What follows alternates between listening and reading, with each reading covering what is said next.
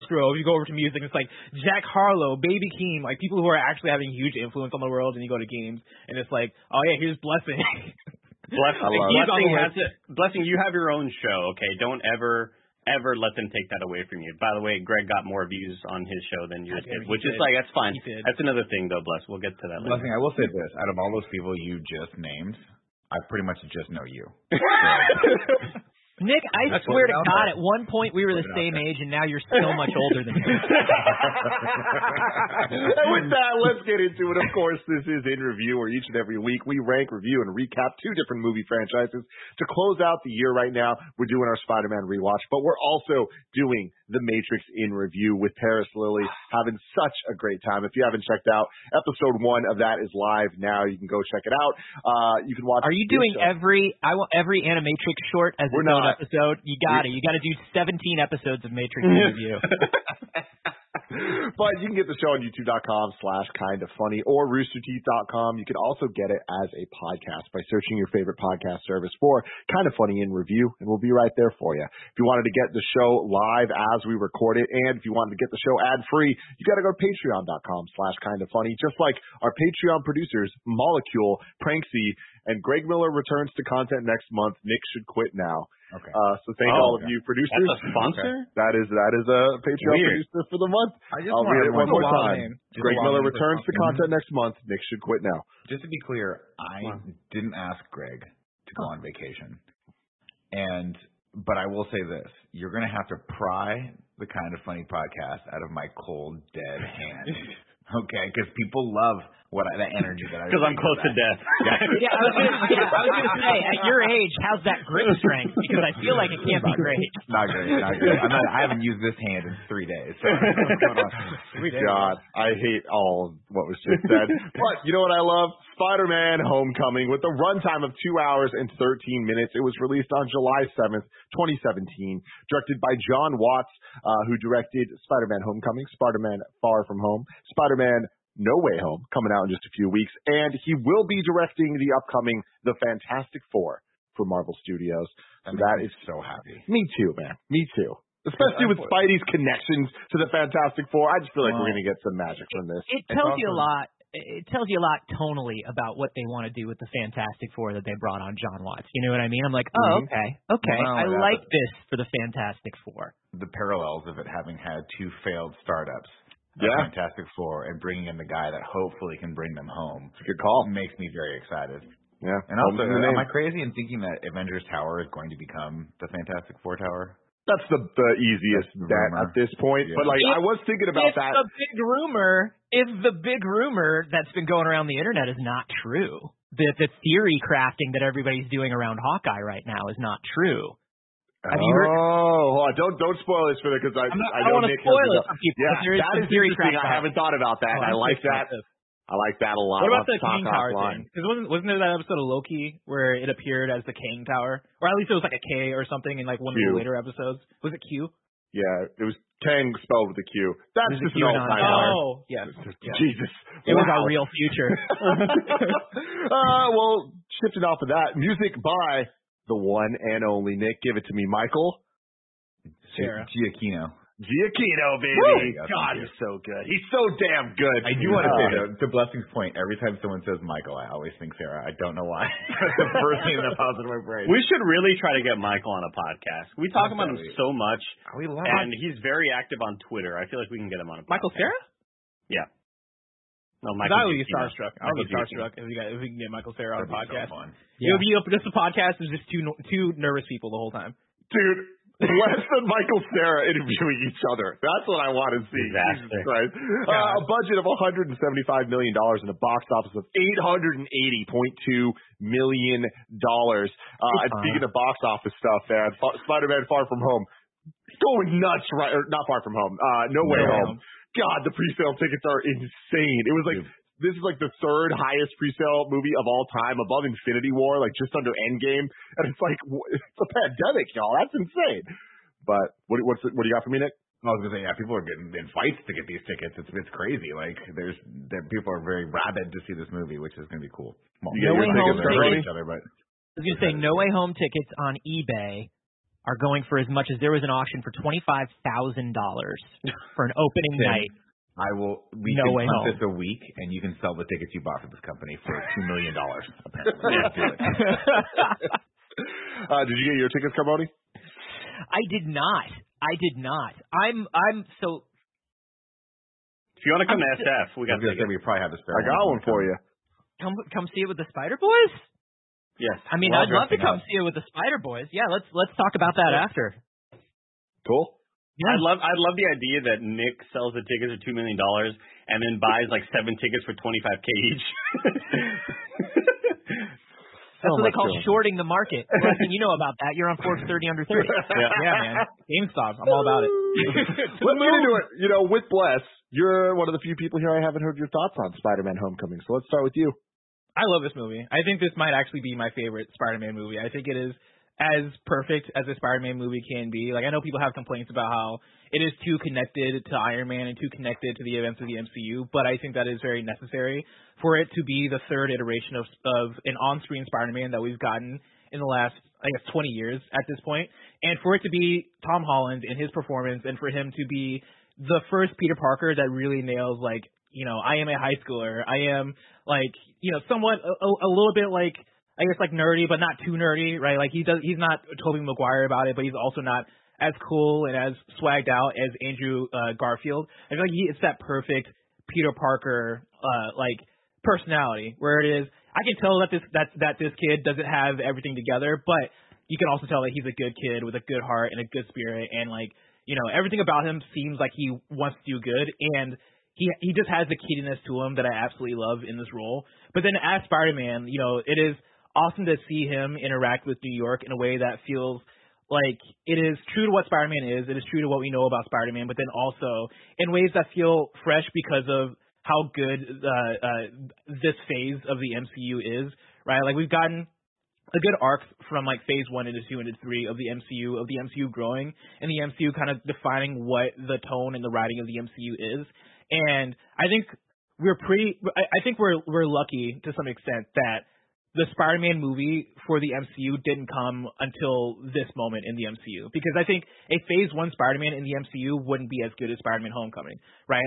We got Iron Man, we got Thor and all that stuff, and Iron Man is a great movie, but you look at something like Thor and something like The Incredible Hulk in those movies, have people that like them, have people that don't, but I think overall we don't put them among that top tier of MCU movie. I think us getting Spider-Man Homecoming as a Phase 3 MCU movie allows us to get this movie that is fantastic and brilliant on a level that we can objectively look at and go, oh yeah, I have no qualms with this. I'm sure some people have qualms with it, but me personally, I look at it and I'm like, this is fantastic.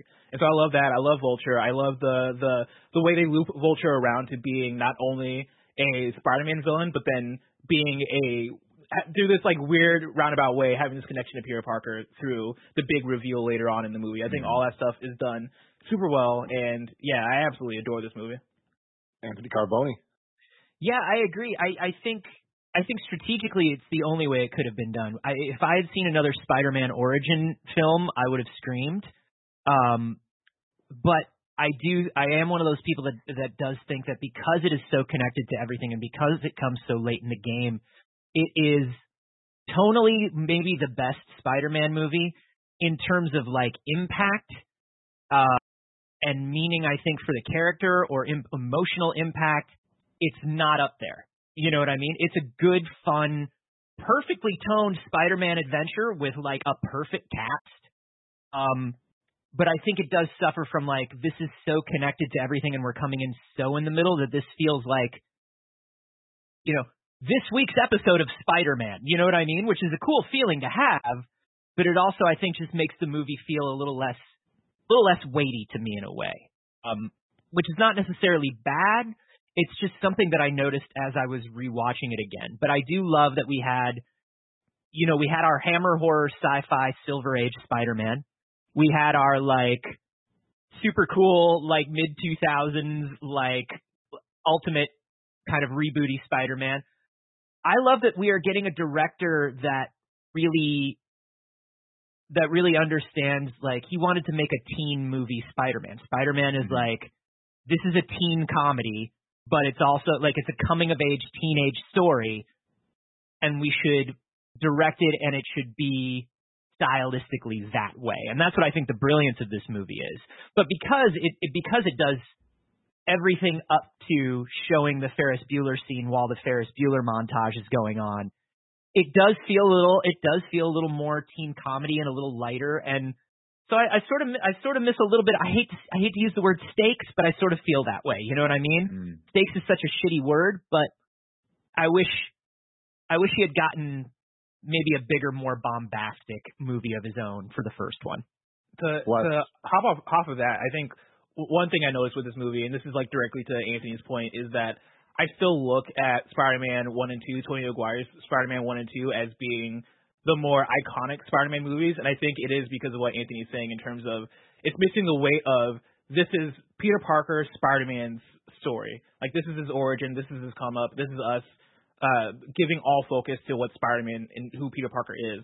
I think it being so focused on him wanting to be an Avenger and the events of the MCU as opposed to just the events of Spider-Man makes me look at this movie as still like my favorite Spider-Man movie, but in terms of it being, I guess, like the ideal Spider-Man movie or the iconic Spider-Man movie, I think does miss that element just a little bit.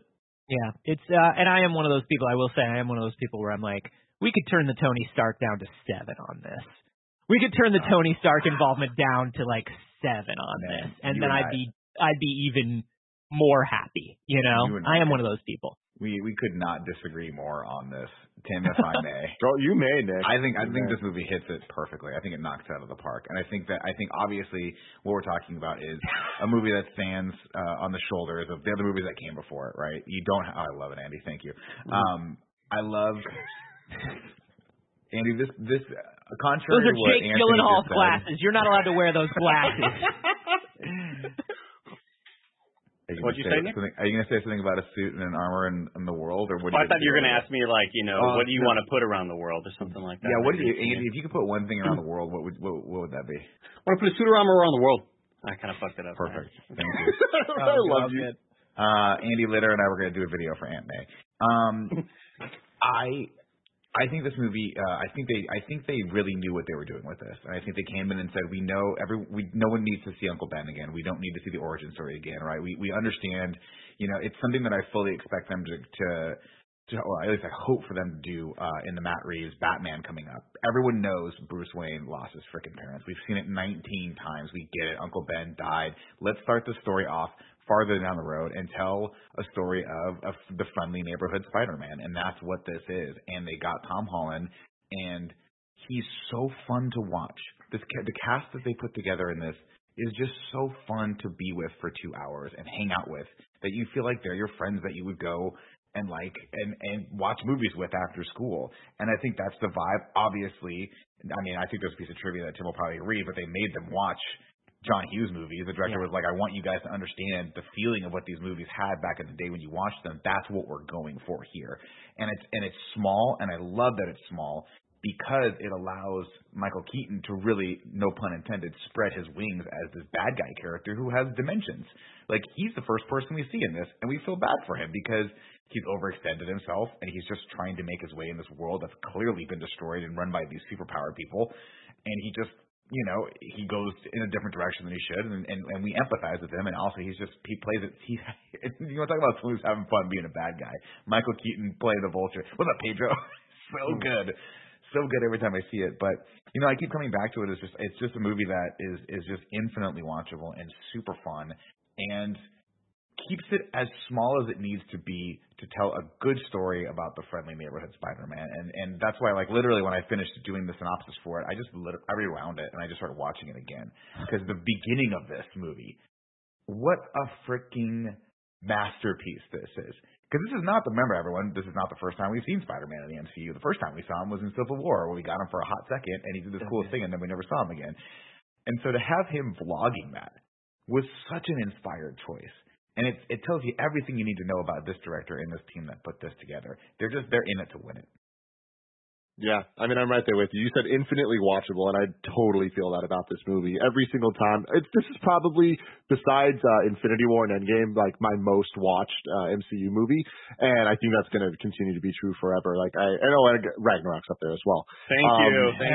Yeah, definitely. But this is it's so damn good because of everything you guys have said, but the chemistry between these kids is amazing. Tom Holland is just simply amazing. And then you add on Tony Stark and all these MCU things we know and love. And I love how this movie functions not only as a great Spider-Man story, not only as a great MCU interconnected this week on thing like Carboni was talking about, but also as a semi-sequel to the Iron Man trilogy. Like, I love getting more Tony. I love getting more Stark Tower. I love getting a little bit of Pepper and Happy. And I appreciate that John Watts is kind of like this connective tissue director for the entire MCU and like the New York situation going on, which is so core to what the MCU is, especially the earlier days. And I just think that they 10 out of 10 nailed that in every single way. I totally get the criticism of like, okay, but it's not a Spider-Man story. And it's like, it couldn't have been because we've had the 5 movies previous, and this is something I keep saying, but you know, the Amazing Spider-Man movies would have been a lot better had the Tobey Maguire ones not existed because they weren't able to do the storylines that they probably would have. And so that's double true for the MCU versions, where if the Amazing Spider-Man movies and the Tobey Maguire movies didn't exist, we would be getting Green Goblin. We'd be getting the Mary Jane, more traditional. We'd be getting like all of the Gwen Stacy death, all that. And it's like, well, we're not getting those because it would be, everyone would be like, I hate this, right? I love the differences they had here. And I think that it forced them to kind of find other Spider-Man moments that are iconic. The moment we get that to me is all the stakes we needed in this movie is him being crushed by the building from the Vulture and pushing through it. One of the most iconic Spider-Man moments that I never thought we would see in live action. And that's what makes this movie special to me is we got to see that moment and they did it well and they earned it.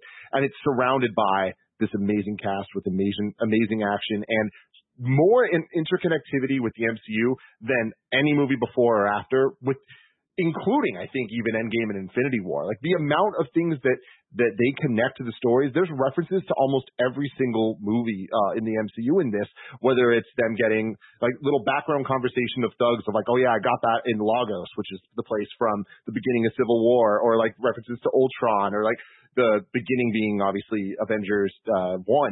All that stuff, I love that it's kind of just background. The PSA from Captain America, all the girls kind of gossiping about F, Marry, Kill of the Avengers. Like, it makes the world feel so real, so authentic to high school and all of that.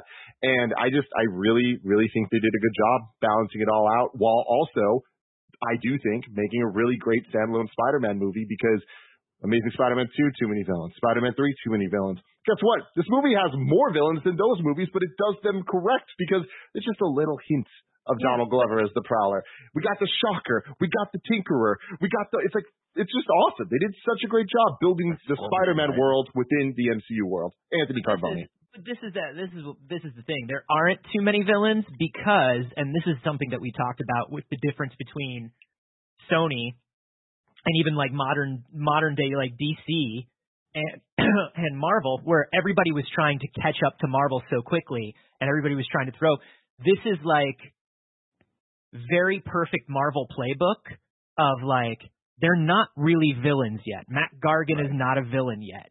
You know, Uncle Aaron is not a villain yet, but we've introduced them, and 2 movies down the road, maybe they can be a villain. And that's the pacing that the second Sony movie or would-be second Sony trilogy was missing, because they wanted to catch up to Marvel so badly to have their Sinister Six movie. And I love that it's like, maybe you see Matt Gargan, maybe you don't.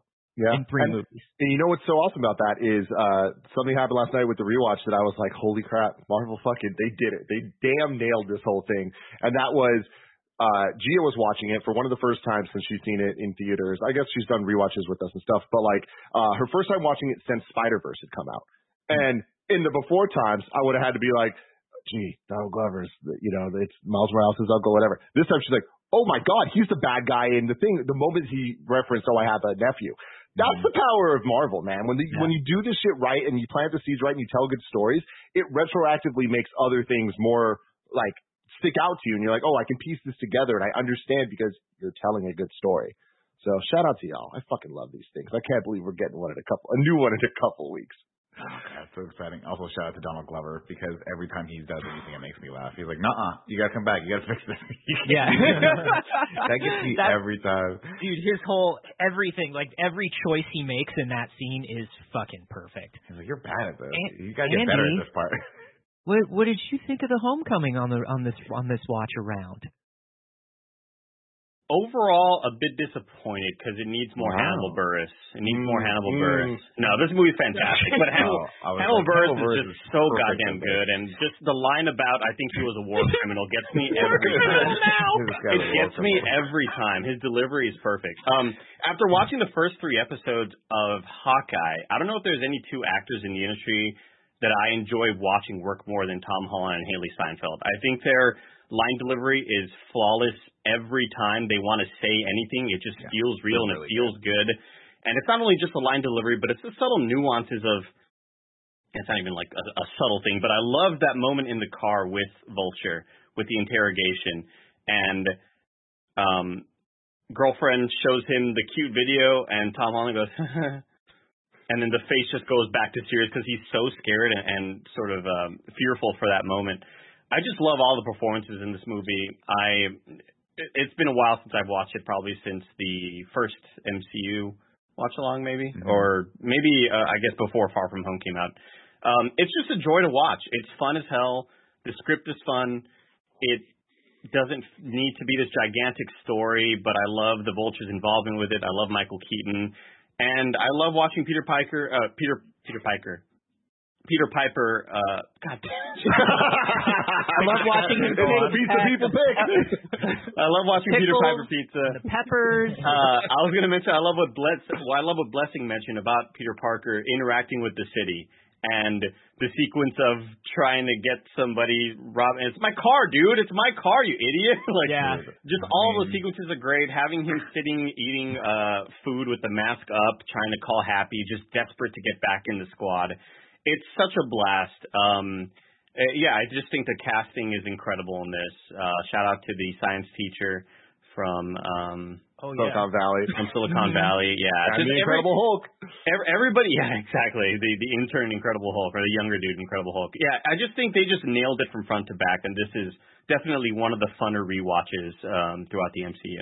Yeah. And I like to add in, because this kind of piggybacks off of like multiple things people said.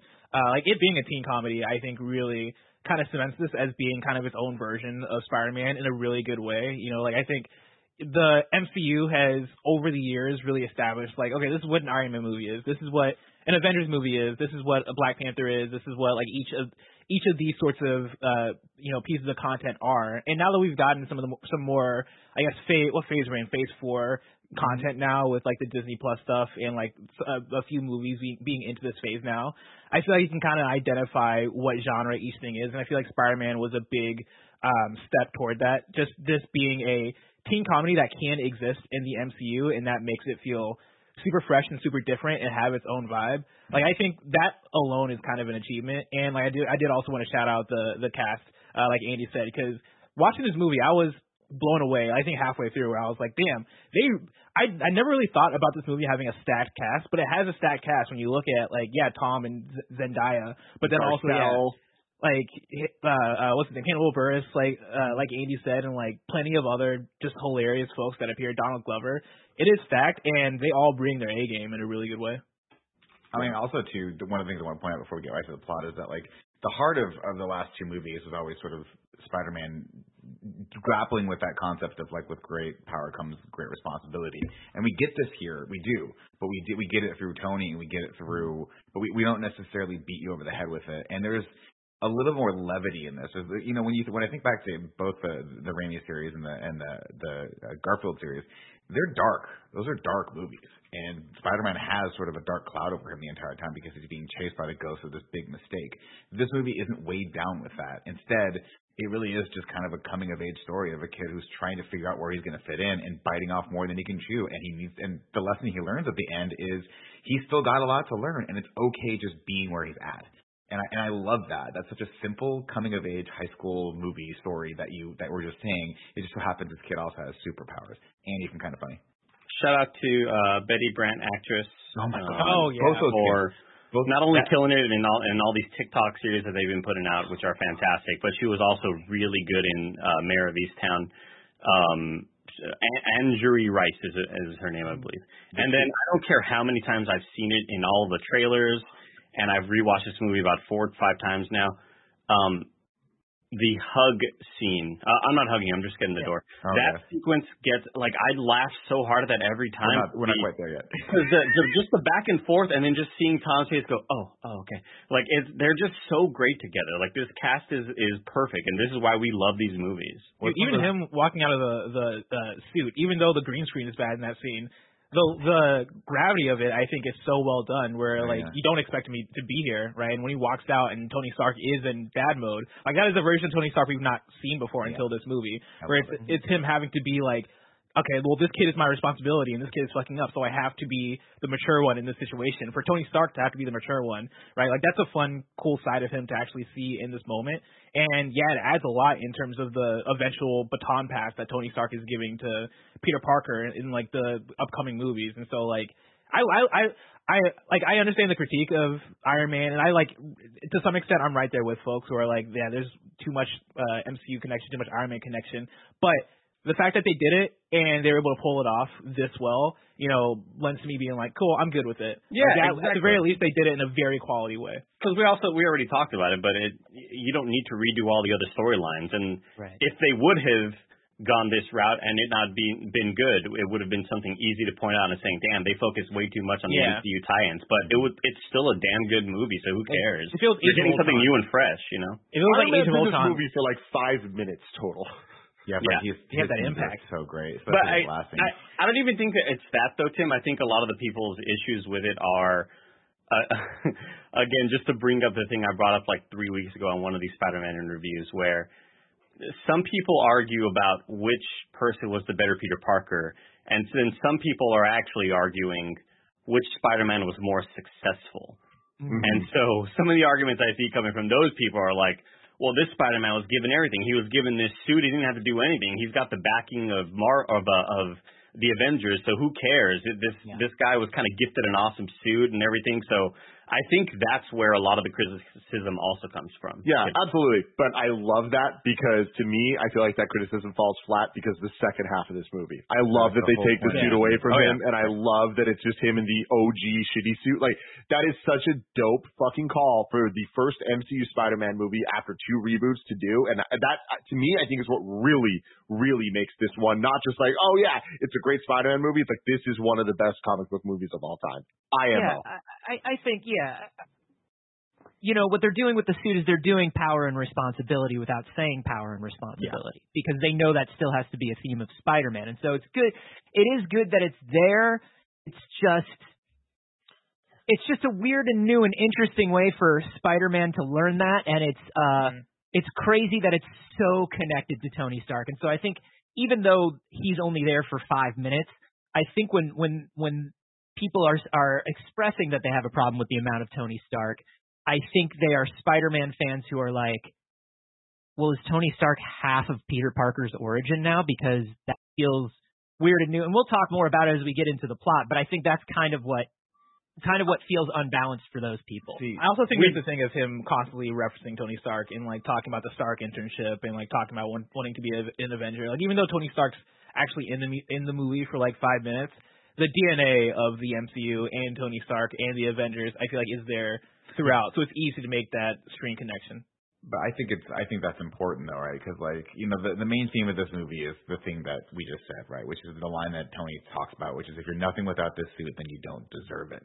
And that is a line that, if you remember, was echoed. That sentiment was echoed in Iron Man 2. Oh no, Iron Man 3, right? Where the kid's aren't you Tony Stark? Why do you need that suit? And he's oh, you're right. I don't need to be. I'm not just Iron Man. I'm Tony Stark also, and I can do other stuff, and I can solve these things without the use of this, crutch, for lack of a better term. Yeah, that's a theme in the MCU, right? We get Thor's God of Hammers moment. You know what I mean? It's absolutely. I mean, it's the theme. It's honestly that theme is the theme of every superhero every hero movie. Yeah. It is right. What are you going to do with this power that you have? That's always it. But I like that they weave it nicely with that coming of age story. And plus, And plus, we get in a way, we do get the Uncle Ben moment in Endgame when Tony Stark is dying and he looks at Peter and goes, Peter. We get that. And with that, before we get to the plot, let me tell you about our sponsors.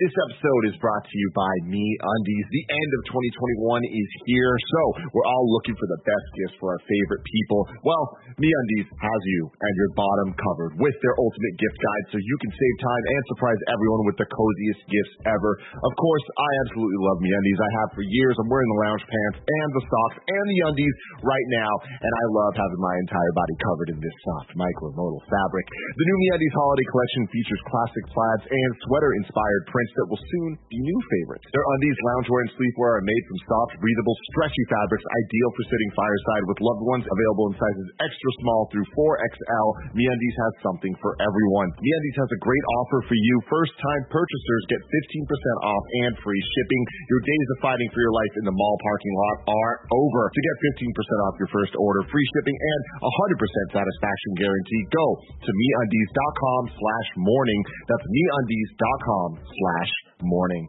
Next up, shout out to Trade. Whether you're a coffee nerd or a coffee newbie, you need to hear about Trade Coffee. They want to make every cup of coffee your best ever. Trade matches you to a selection of their over 400 craft coffees, all based on how you answer their coffee quiz. They consider whether you like French press, auto brew, or even cold brew and pair you with the perfect choice for your taste. And if you don't love it, they'll replace it with a different bag for free.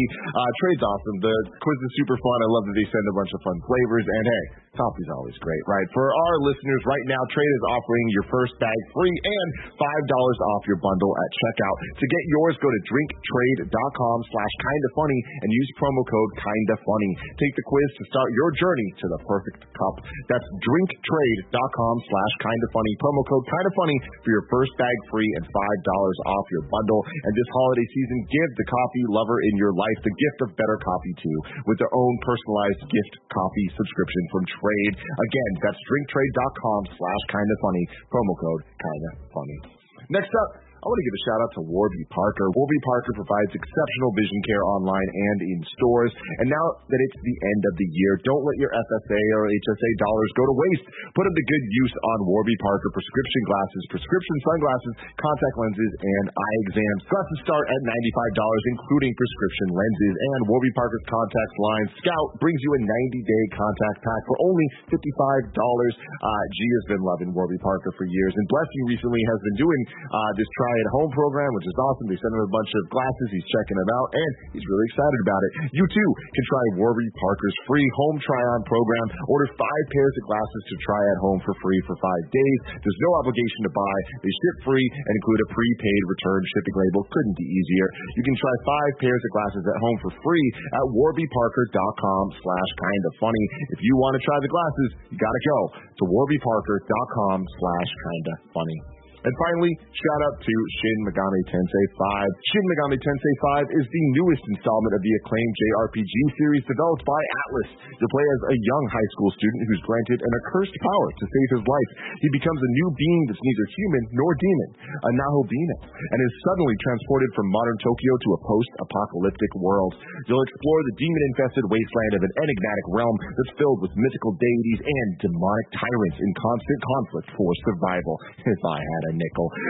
Search for answers and forge your own path in a battle between light and dark, and your choices will dictate the fate of the world. Turn formidable foes into worthy allies by recruiting them via negotiations, and then fuse them to create demons customized to fit your playstyle. Shin Megami Tensei 5 has been fully rendered in 3D, utilizing Unreal Engine 4, a first for the mainline Shin Megami Tensei series. You can order the deluxe and standard editions of Shin Megami Tensei 5 today on the Nintendo eShop. Hit me with the plot song, Andy Cortez. Here we go. I'm sick. I gotta go. All set. Here we go. We're gonna quote a cool line, and May is looking real fine. Someone tell Nick that it is time for the plot. Ladies and gentlemen. Oh. I love you. Let's go. Spider-Man Homecoming. Like I said before, if you're nothing without this suit, then you don't deserve it. We open up on the Sony logo. And I'm not going to lie, I didn't time it out. we stay on that logo for a real long time. It's like Sony was like this. Hey, we finally got one right. There were there were discussions in boardrooms. Triple it up. Yeah. Triple it up. What they were fighting for, actually, Carboni, is when you watch like a show on CBS and they have their logo on the bottom right, kind of like opaque and kind of like, transparent. They wanted the Sony logo on the bottom right the whole time. Yeah. They wanted, gigantic. Every once in a while there would be like in the bottom corner, like an animated bug of Amy Pascal that would pop up and be like, I did it. Welcome, ladies and gentlemen, to the future of Spider-Man movies. You've earned it.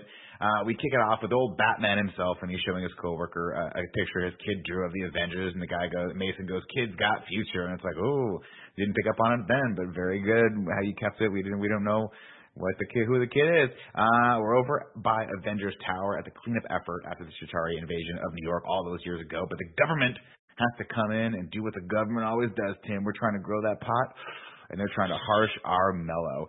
This scene could have been a little bit better. This is one of the only scenes where I'm like, this is fast. They're not going to give him some future notice. This just seems kind of weird. But of course they shut him down, and he gets mad.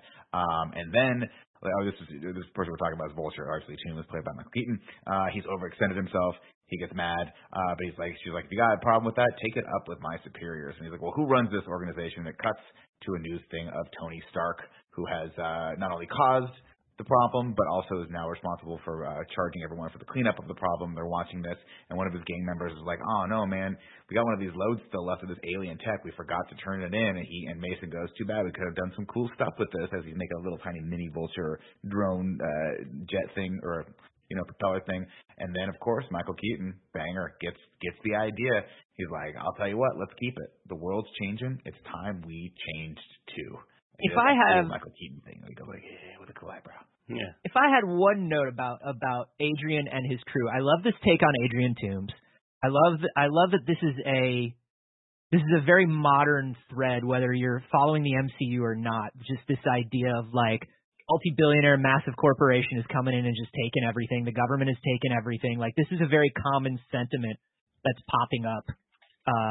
It's a real finger on the pulse sort of thing for 2017, right? If I had one note about Adrian and his crew is just too damn lovable. They're nice guys. I love They're just adorable. Like Adrian is a villain, but at the same time, I'm just like, look at his wacky buddies. I love this. I'd love to go drinking with the Vulture crew. I think it's only the Tinkerer who's lovely. Like, I think the homeboy who gets disintegrated. Shocker 2 is pretty chill. Shocker 1 is not chill. Shocker 2 fantastic in Fargo. Keaton Woodbine has been fantastic in everything his entire life. Good. What I like about it though is that these aren't criminals. This is not a gang of criminals that were put together to be criminals. Like, these aren't hardened people who got together to do crime. This was a crew of like honest to God blue collar workers who just got screwed over by the government and they're trying to figure out what to do next. Well, I think because of that, I just wish they all had a moment where they were like, ooh, did we go too far? Have we gone too far here? And we never have that moment from them. I understand this happens over years where they just slowly slide into this criminal life. That's my point. Like 8 years later, they're like, but they're just so lovable, huggable still throughout the whole movie. I'm just like, I am not afraid of these guys.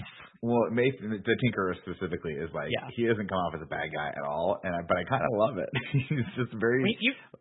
I like when he uses the Chitauri like portal opener thing to grab a beer out of the fridge. Dude, the casual use of that shit around the garage is so good.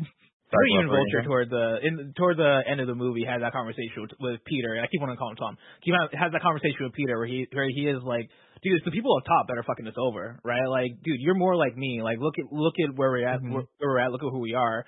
And I think that was kind of intentional to make them seem like they're cool and friendly. Like, even Peter going over to their house and like, them being cool parents.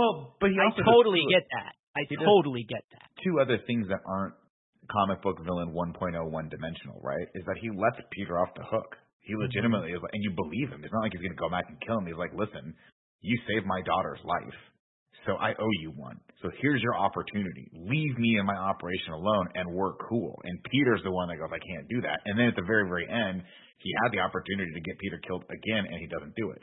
And I'm not quite sure if that's because he saved his life or what. I don't know, but maybe we're just setting up a sequel. But I like this character. It's got dimensions. He's not necessarily 100% just evil for evil's sake.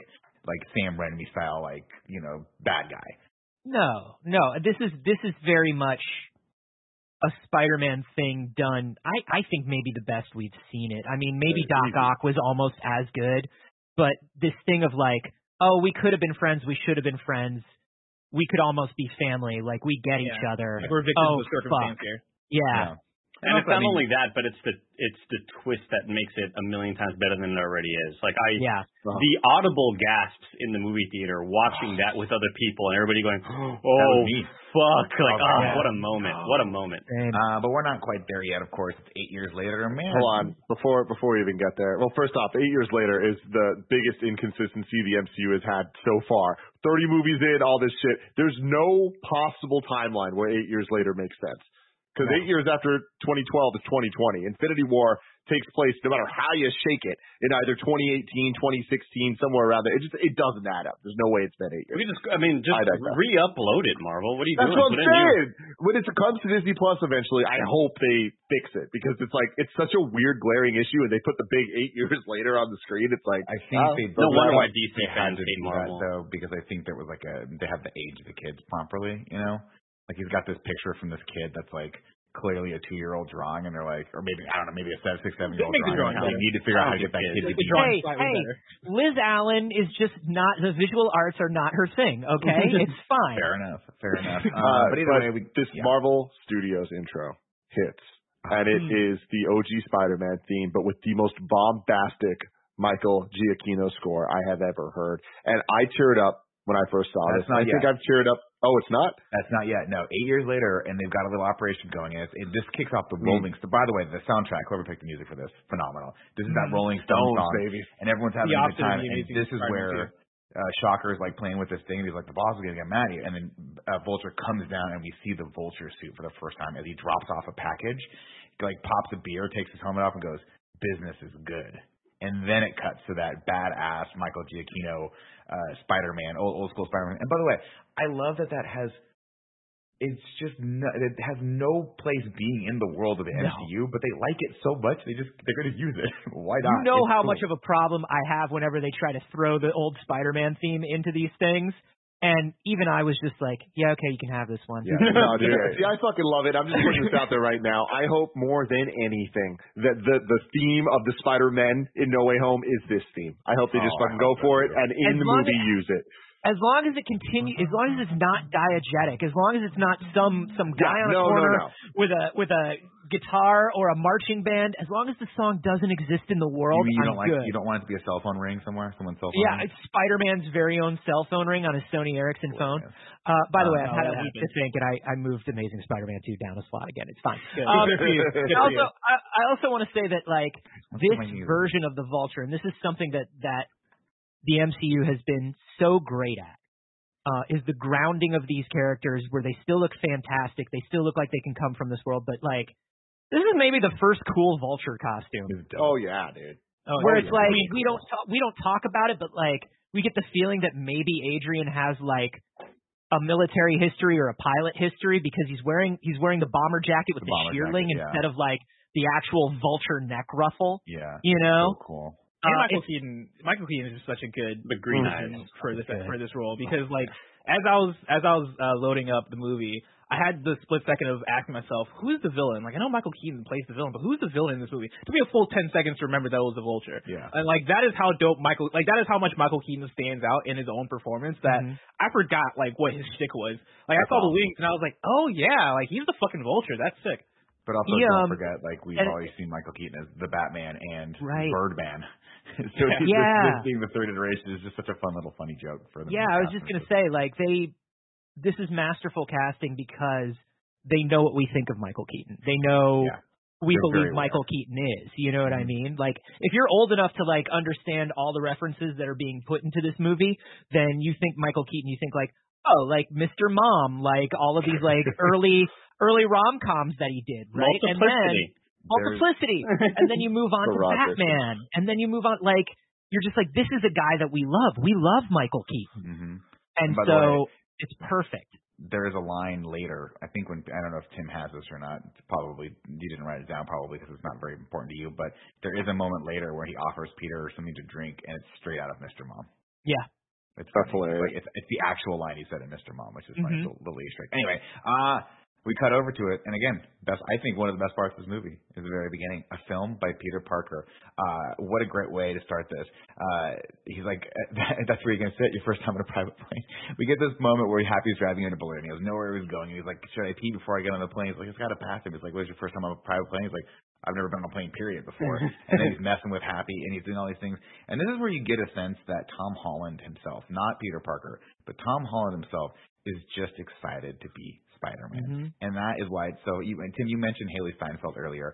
She has that same vibe, or Andy, sorry, where she has that same vibe where you can just tell she's actually excited to play these characters and have fun and dig into these roles. And we're going to see them interact one day. We are going to see them. Like, oh my God. And Nick, the best part is of all of this that I just love the enthusiasm and the sort of reaction from Tom Holland is going, but my room keeps going? That's what I was going to ask. All of it. Everybody go around right now. We just got Andy's. Everybody go around right now. And what is your favorite one-liner from Peter Parker's home movie? Mine is, he's big now, I got to go. Oh, seriously, that's so fucking good. Blessing, what's yours? I don't know the exact line, but it was probably when he's in the hotel room and Happy shows him that there's another room in the hotel room, and he's like, "There's another. Wait, there's a room." Yeah, it keeps going. Yeah, it keeps going. Yeah, mine's not a line. It's just like Andy was saying. Like Tom Holland is so good at just personifying this Peter Parker Spider-Man character that when Happy's knocking on the door and he like flips over the bed, it's just so effortless, and it's just it's such a perfect Spider-Man moment of just the size of his frame flipping the way it does is just like perfect. Yeah, I'll give a shout out to Jon Favreau as well here, because I did write that line down. His line is my favorite, where Peter just sits right next to him because he doesn't know what else to do, and he's like, "That's where we're gonna sit. Your first time on a private plane." Like, oh, okay. and I love that the next cut is Happy walking to the back and sitting in a back seat instead. Of course, we get the iconic scene at the airport in Berlin where he goes under ruse, and we see him put the camera, gotta go, and then he flips over, and you see him just kind of off in the background stealing Captain America's shield, and then he talks about having stolen Captain America's shield and how awesome it was when we cut back to the hotel room, and we finally catch back up to current day, where Tony is, I'm sorry, not current day, this is still 2 months ago.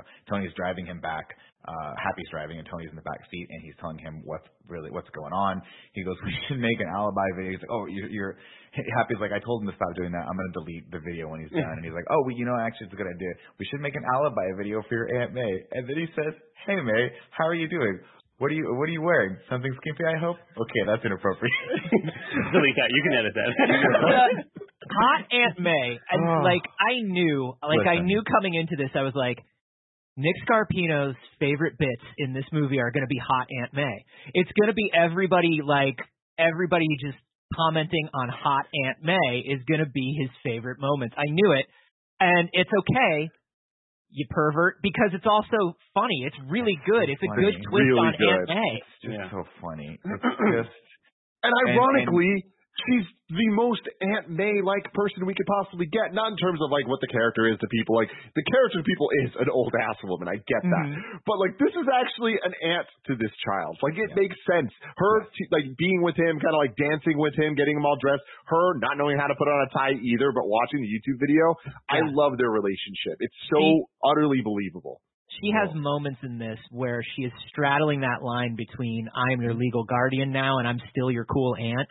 Yeah. You know what I mean? Like some of the things where she says to him are like, everything we get explicitly told what Aunt May is in the other movies, and Marissa Tomei just kind of just shows us what Aunt May is. And I love that. It's just it's very effortless for her, and she gets the badge perfectly. Can you imagine of just watching an amazing scene between them? You're just like, God, I love their chemistry, and I just love seeing this. And then Marissa Tomei goes, by the way, I think your parents are secret agents. And you're just like, no! Don't do this! I did not love that. No.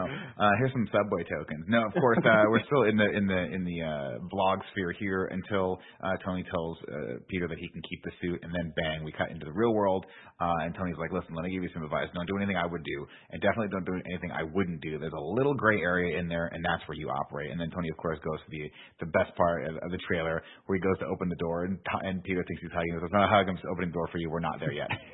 And then Tony tells him they're going to call him for his next mission. He's like, okay, when? I'll wait.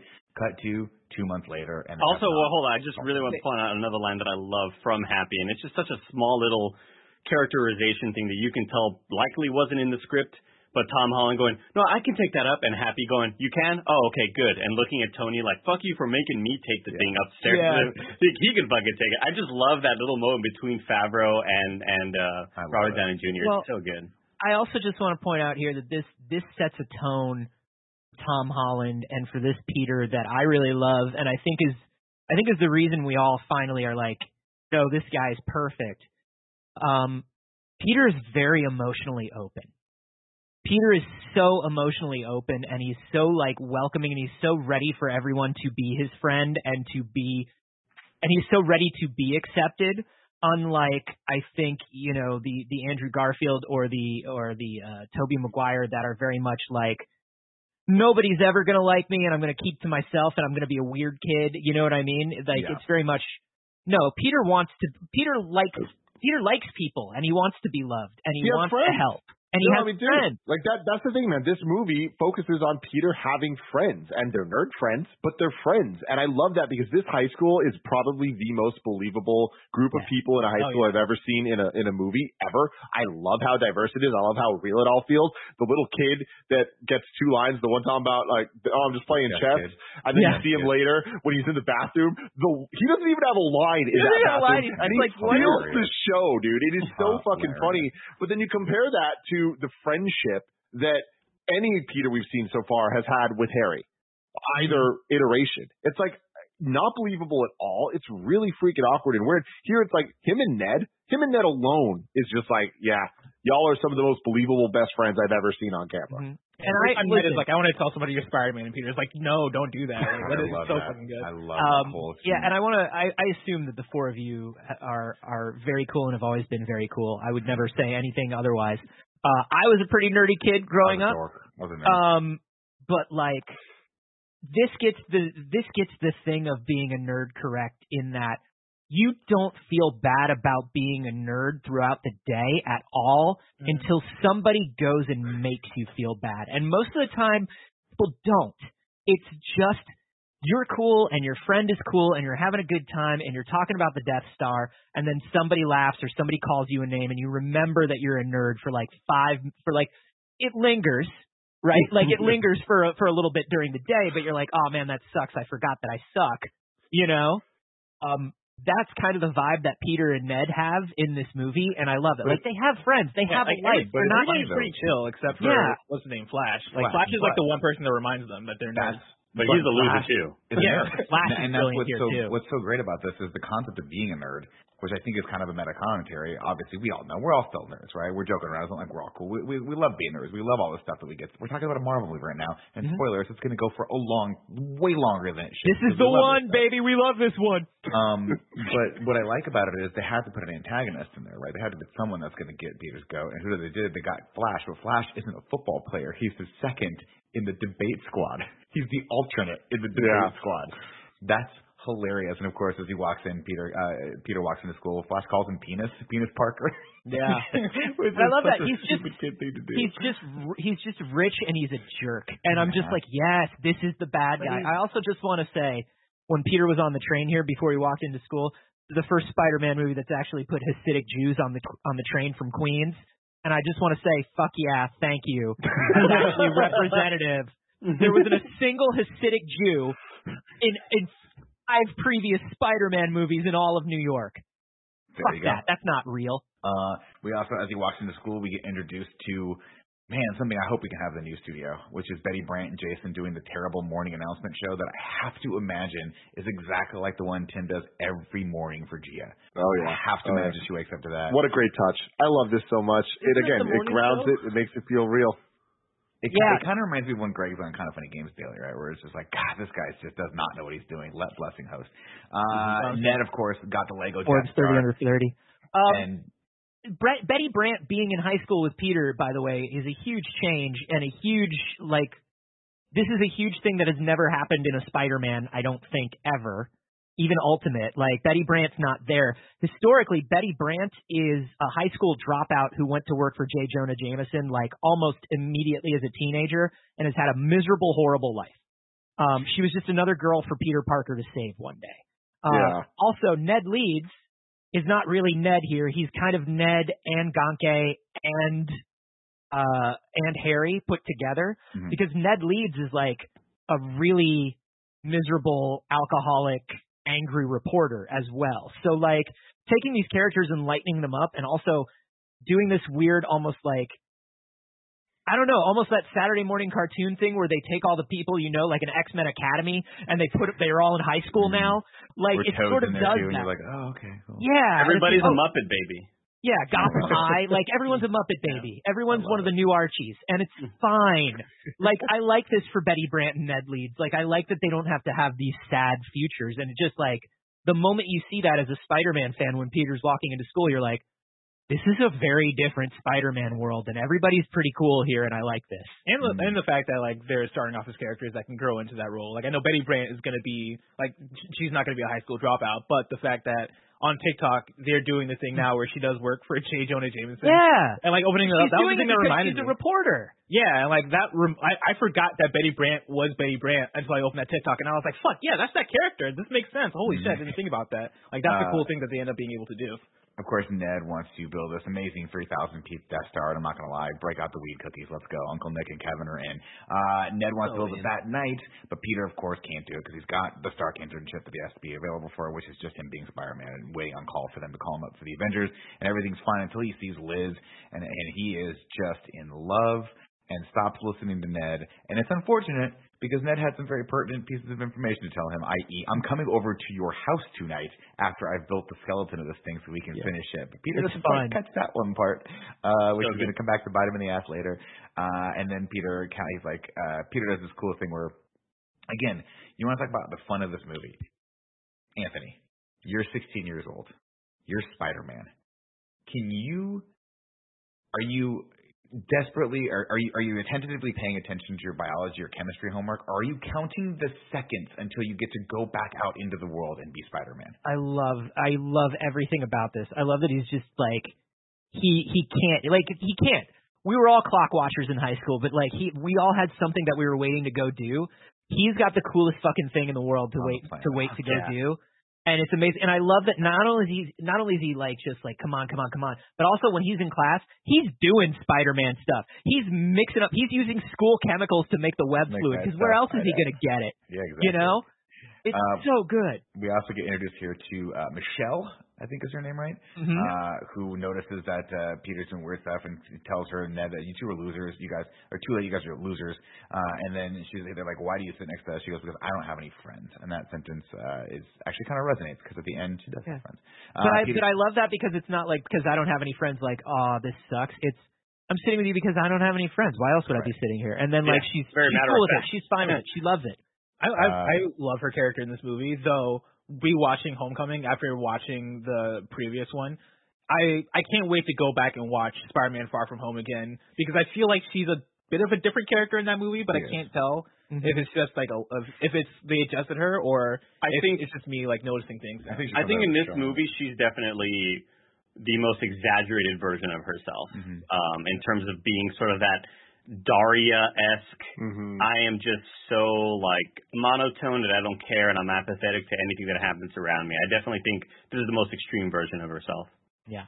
We get a scene here, a really funny scene here with the debate squad where Peter tries to back out of it, and Martin Starr, shout out to Martin Starr, who's his professor, is like, you can't just take a day off and all this stuff. And then MJ kind of points out like he's also quit science club and marching band or something like that. And she's like, I'm not obsessed with them or anything. I'm just very observant. And she's just a national treasure in the scene. Also, all the kids in here, you talk about a scene that could have been cringy, and the kid with the bell who's like dunking on people, and then Martin Starr is like, what did I tell you about using the bell for comedic purposes? All that stuff is just super fun and works. I honestly, like, because of this scene, when they announced Far From Home, I was like, of course the debate club goes on a debate club trip. I have to see the road trip with these kids because they're so good. I also kind of, and I don't know if you all felt this way, I was like, I want Peter to tell the entire debate. I want Peter and this entire debate team, all these beautiful, like, geeky kids that he hangs out with. I want them to be like, and it looks like they're doing a little bit of that in the new one, No Way Home, but I want them to be Peter's, like, crime team. You know what I mean? I want them to be solving things together. And, like, I just love these kids. Well, we're already getting the start of that, right? As Ned wants to be the guy in the chair, but that's not quite there yet. Peter heads after school to get a sandwich, and we're like, oh, it's funny, he's hungry. You know, he's going to wait for that bad boy till after he's done crime fighting. But Mr. Del Mar talks in Spanish to one of his other coworkers about Peter's hot Italian aunt. And so Peter claps back. He's like, how's your daughter doing? And he's like, that sandwich now doubled in price. That Beautiful. Love it now. It is Spanish, right? I thought so. Like, it sounds like Spanish, and I understood everything he's saying. It's just like, I think, a heavy you might have a Cuban dialect or or accent Dominican accent. That's how I always assumed. I'm watching it I rented it on the Microsoft Store. It said in Italian. Yeah, no, they got that wrong. That was not Italian. Okay. But I will say, and another shout out to this movie getting New York in a way that the other ones didn't. Peter's got his favorite bodega, and he's got a sandwich guy. And you got Bodega Cat as well. Whose name he knows. He knows the name of the cat, and I love that, right? And also, I was going to come back to, like, it's about the neighborhood, right?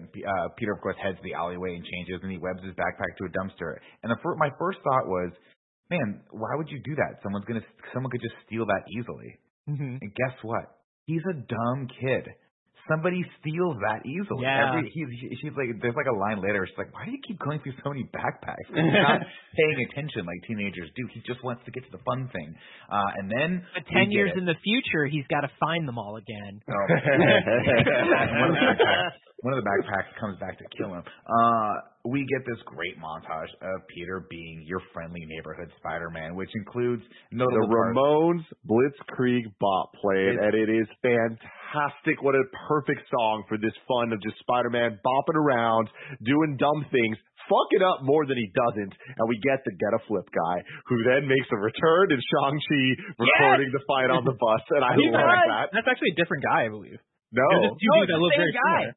Really? Same dude. I checked because I didn't because I noticed. I checked too. I could have sworn I found two different people. He did an interview. The guy did an interview saying that it's him, and in Canada it's him. Yeah, that's awesome. This part is so funny because this guy's so funny. He goes, "Hey, you're that spider guy, right? Yeah. Do a backflip. Do a flip. Backflip. Yeah. We get our American flag in this part too. We do. We get our American flag.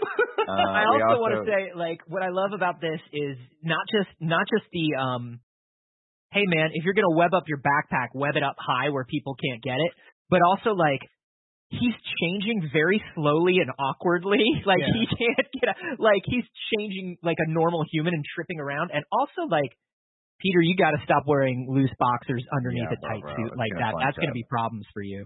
Yeah, that's all I'm saying. Boxer briefs for sure. I do love the fact that he hits the spider on it, and it does the Back to the Future 2 thing where and sucks his body and form fits. That's dark. Cool. That Stark shit is very cool, actually. Is it, man? And then he takes a moment to eat his. We also get a cameo here when the guy's quote unquote stealing the car. It turns out he's trying to open his own car with Stan Lee, where all the neighbors are just arguing out their back windows. Dude, I love it. Like one of my favorite things about Spider-Man is whenever he does the friendly neighborhood Spider-Man stuff, and part of me thinks that's because I played so much Spider-Man 2 on PS2, and that would be all that I did was go around, find the green icons, and like solve whatever crime. And I feel like every Spider-Man movie has their own version of, here's a montage of him doing a bunch of shit. I love that half the shit he does in this montage is like stuff that he shouldn't be doing, like him thinking he's saving the day, but then also like he accidentally, webs somebody to their car, even though it's their car. He steals somebody's bike or some shit. It's great. I love it. Ending with him not making the web swing and like crashing into the top of the building. Like I love that, and I love that earlier we see him in class and we see them looking at, like, I think it was science class, like looking at like the pendulum swing and all that, and we see him working on the web fluid. It's just like it's a very organic way of showing that he's a smart kid. This is a smart school. This makes a little bit more sense than, and tied up with Tony Stark, which makes it make even more sense for why he has the tech. But also another moment that stands out to me is that, and he even talks to Happy about it, where he's like, I helped an old lady with directions. And there's just a shot of him standing on the street telling an old lady which way to go. And then she bought him like ice cream or something like that. Or churro. She bought him a churro. And then that moment of regret. Why did I tell him about the churro? Of course, yeah. I love that he's been calling every day. Every day. Like, every day he calls Happy and he's like, here's all the crime I stopped. Am I a good Spider-Man yet? Am I an adventure yet? Yeah. But I just two things on this, right? One is that he's such a good guy.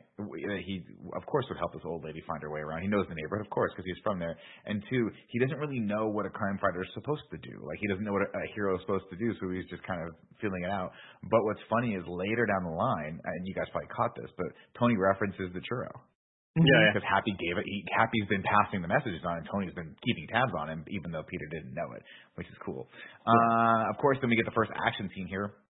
The next action scene today, he spots some guys in bad Avengers party masks robbing the ATM, the bank next door. Goes in. I like all this stuff. He gets, of course, quickly in over his head as this tech can like elevate him and throw him around. I just love the intro of it. Of him walking in, they don't see him yet, and he's just like trying to get comfortable, trying to like, okay, what'll look cool, you know what I mean? As he's standing, that's awesome. And then a fun little like Easter egg piece of dialogue is he goes, "Thor, Hulk, nice to meet you," because those are the two Avengers that he hadn't met yet because they weren't part of Civil War. Yeah. Right. Cool. This whole bit is, I mean, Garfield got the quippiness, right? Like we were like, no, this is good. This is Spider-Man being Spider-Man, but this movie has the balance of like I'm quippy and I'm awkward at the same time. And not only that, it's also just sort of the naivety and youngness of this superhero and going like, well, what the hell? What blaster is that? And just kind of like being excited to learn more about what these villains are actually doing. It's so wholesome and lovable. Yeah. See, for me, the quips, Tobey Maguire's quips, I was like, that's cringy. And Andrew Garfield's quips were just a little too sharp and a little too dickish. Yeah. Where you're like, he kind of comes off like a dick. These, likable. Because it is a kid that's just kind of innocent, like we're talking about, and it makes the jokes hit. But of course, everything goes haywire. The tech goes nuts because these guys don't really know how to use it, and they almost end up killing Mr. Delmar, and they fry his shop. Peter tries to get a hold of Happy to tell him about the tech, but Happy doesn't have time for him. Man, it's moving day. Tony sold the tower, and it's time. They're getting all the operations and moving them all to upstate New York. And they're like, oh man, that'd be cool if we get to see that facility, whatever that's going to be. We're gonna. Peter, of course, is bummed, and to make matters worse, he has lost his backpack. So he sneaks back in his room in his Spider-Man costume on the ceiling, quietly closes the door so Aunt May can't see him, and he drops to the ground, of course, not noticing that Ned, per Ned's own thing, is sitting behind him with the skeleton of the Death Star. And as Peter turns around, he drops it. It's so good. The timing on this scene is so brilliant. You're the Spider-Man from YouTube. Yeah. And it's not only that, it is, I think, one of my favorite deliveries in this whole exchange is, I gotta tell something. This is the coolest thing that's ever happened to me. The honesty in his statement, like, this is the coolest shit ever that you are Spider-Man. This is great for us. Yeah. Totally. But Ned, of course, not even worrying about it for a second, but still not quite grasping. He's like, how do you do this and the Stark internship? And Peter's like, this is the Stark internship. So good. I do want to say, I love that, like, when May comes in, and is like, do you guys want to get Ty? And she like takes her hair down and it cuts to Ned, and Ned is just looking at May, and you can just tell that Ned has the biggest crush on May. Everyone does. And I just love that. And Peter's like, no, you can't come out to dinner with us. Another thing that I love about this, and this is like, I think, a real strength of the MCU, is coming off as natural and more often than not crossing the line into cringy type humor unless it's the purpose. I appreciate that this scene didn't play out with May opening the door. The gay joke. Exactly. Yeah. Right? Like with Peter shirtless and her being like, what are y'all doing or whatever. She just says like, put some pants on or whatever. But like, it isn't the point of the scene. It's more just like, she looks at us like, y'all are doing some fucking weird shit. But like, that's. Yeah, scenes are weird. There's an easy joke there that they didn't make. Yeah, which I think is such a great call because every other movie would have done that. We do get in this scene, like, right before they go out to the restaurant, we do get you can't tell May can't know, not with everything that's happened to her. And these are the contextual things that we get that instead of the origin, it's just like, hey, no, everything you know about Aunt May is still true. Yeah. And it's going to manifest in her behavior throughout this movie. Like, she clearly has a lot of anxiety when Peter's gone, but it tries not to show it. But I just love that they try to throw all this stuff in to be like, don't worry, it's still Spider-Man. Yeah. They, of course, go out for some larb, and it's just Pete and Aunt May, and he sees a news report of Spider-Man, and they use a shot of him coming out of a porta potty with toilet paper. It's so fucking funny, man. The look on his face. Because he's all like, oh, they were saved by Spider-Man, and he almost gets this smile on his face, and then they show the porta potty, and he's just like, fuck. And then, of course, the waiter gives May some free food because he's trying to flirt with her, and she's just kind of, Marissa Tomei, in a perfect, innocent, but also like, this happens to me all the time, just has a great reaction to this, where she just kind of like brushes it off. And it's great. And then the next day, Ned does what all of us would do. Like, right, he goes through all the stages of if your best friend was Spider-Man, and he's like, wait, what? How did this happen? And we come in mid conversation where he's like, well, if the spider bite, yada yada yada. And Ned's like, what if it like, can it bite me too? And he's like, no, Ned, the spider's dead. So Ned just immediately wants to be Spider-Man. Okay. Yeah. But I like this as the way to. This is a fun and funny way to be like, set some parameters. Who is this Spider-Man? What are his powers in this in this world? What's going on? How much do we get to know? It's fun to kind of learn that through Ned just being excited about it. Yeah, and of course Ned, they come across Del Mars where they see the kind of Peter's screw up. That kind of gets real, so we see the consequences of him not taking the responsibility he should and doing the right job. And then they cut over to gym class, and we get a bang-up cameo by Hannibal Buress in Captain America, which is he's doing a video for the fitness challenge. And these videos, fuck those videos, are cheap. No, I mean the real ones, not the Captain America ones. Oh yeah, no, the real ones sucked. But the Captain America one and the post-credit scene, how it's just a long joke building up to the post-credit scene, is so funny. It's all of the little elements that they. Again, when they're figuring out where the jokes can be, and like, of course we have to have Captain America point the wrong way.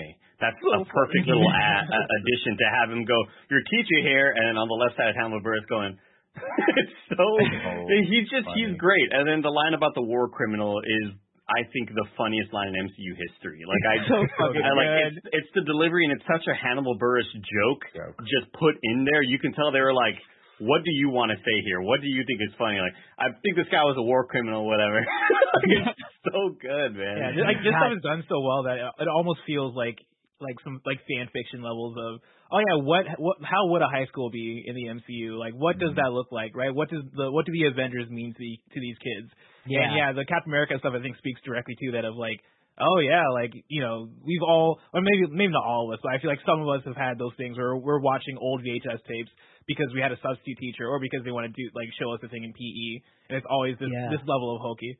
The President's Medal for Physical Fitness when I was in school was Arnold Schwarzenegger. That's cool. Wow. It was Arnold Schwarzenegger would talk to you about getting the certification for physical fitness, and I would be sitting in the back just like, I'm going to do half a pull-up, Arnold. I'm sorry. You're going to get half a pull-up out of me, my guy. Maybe they'll bring the chair over and I can do like 3/4. Yeah. I want like a Bill Nye the Science Guy VHS tape like they did in school, but it's Tony Stark instead. Yeah, that's my jam.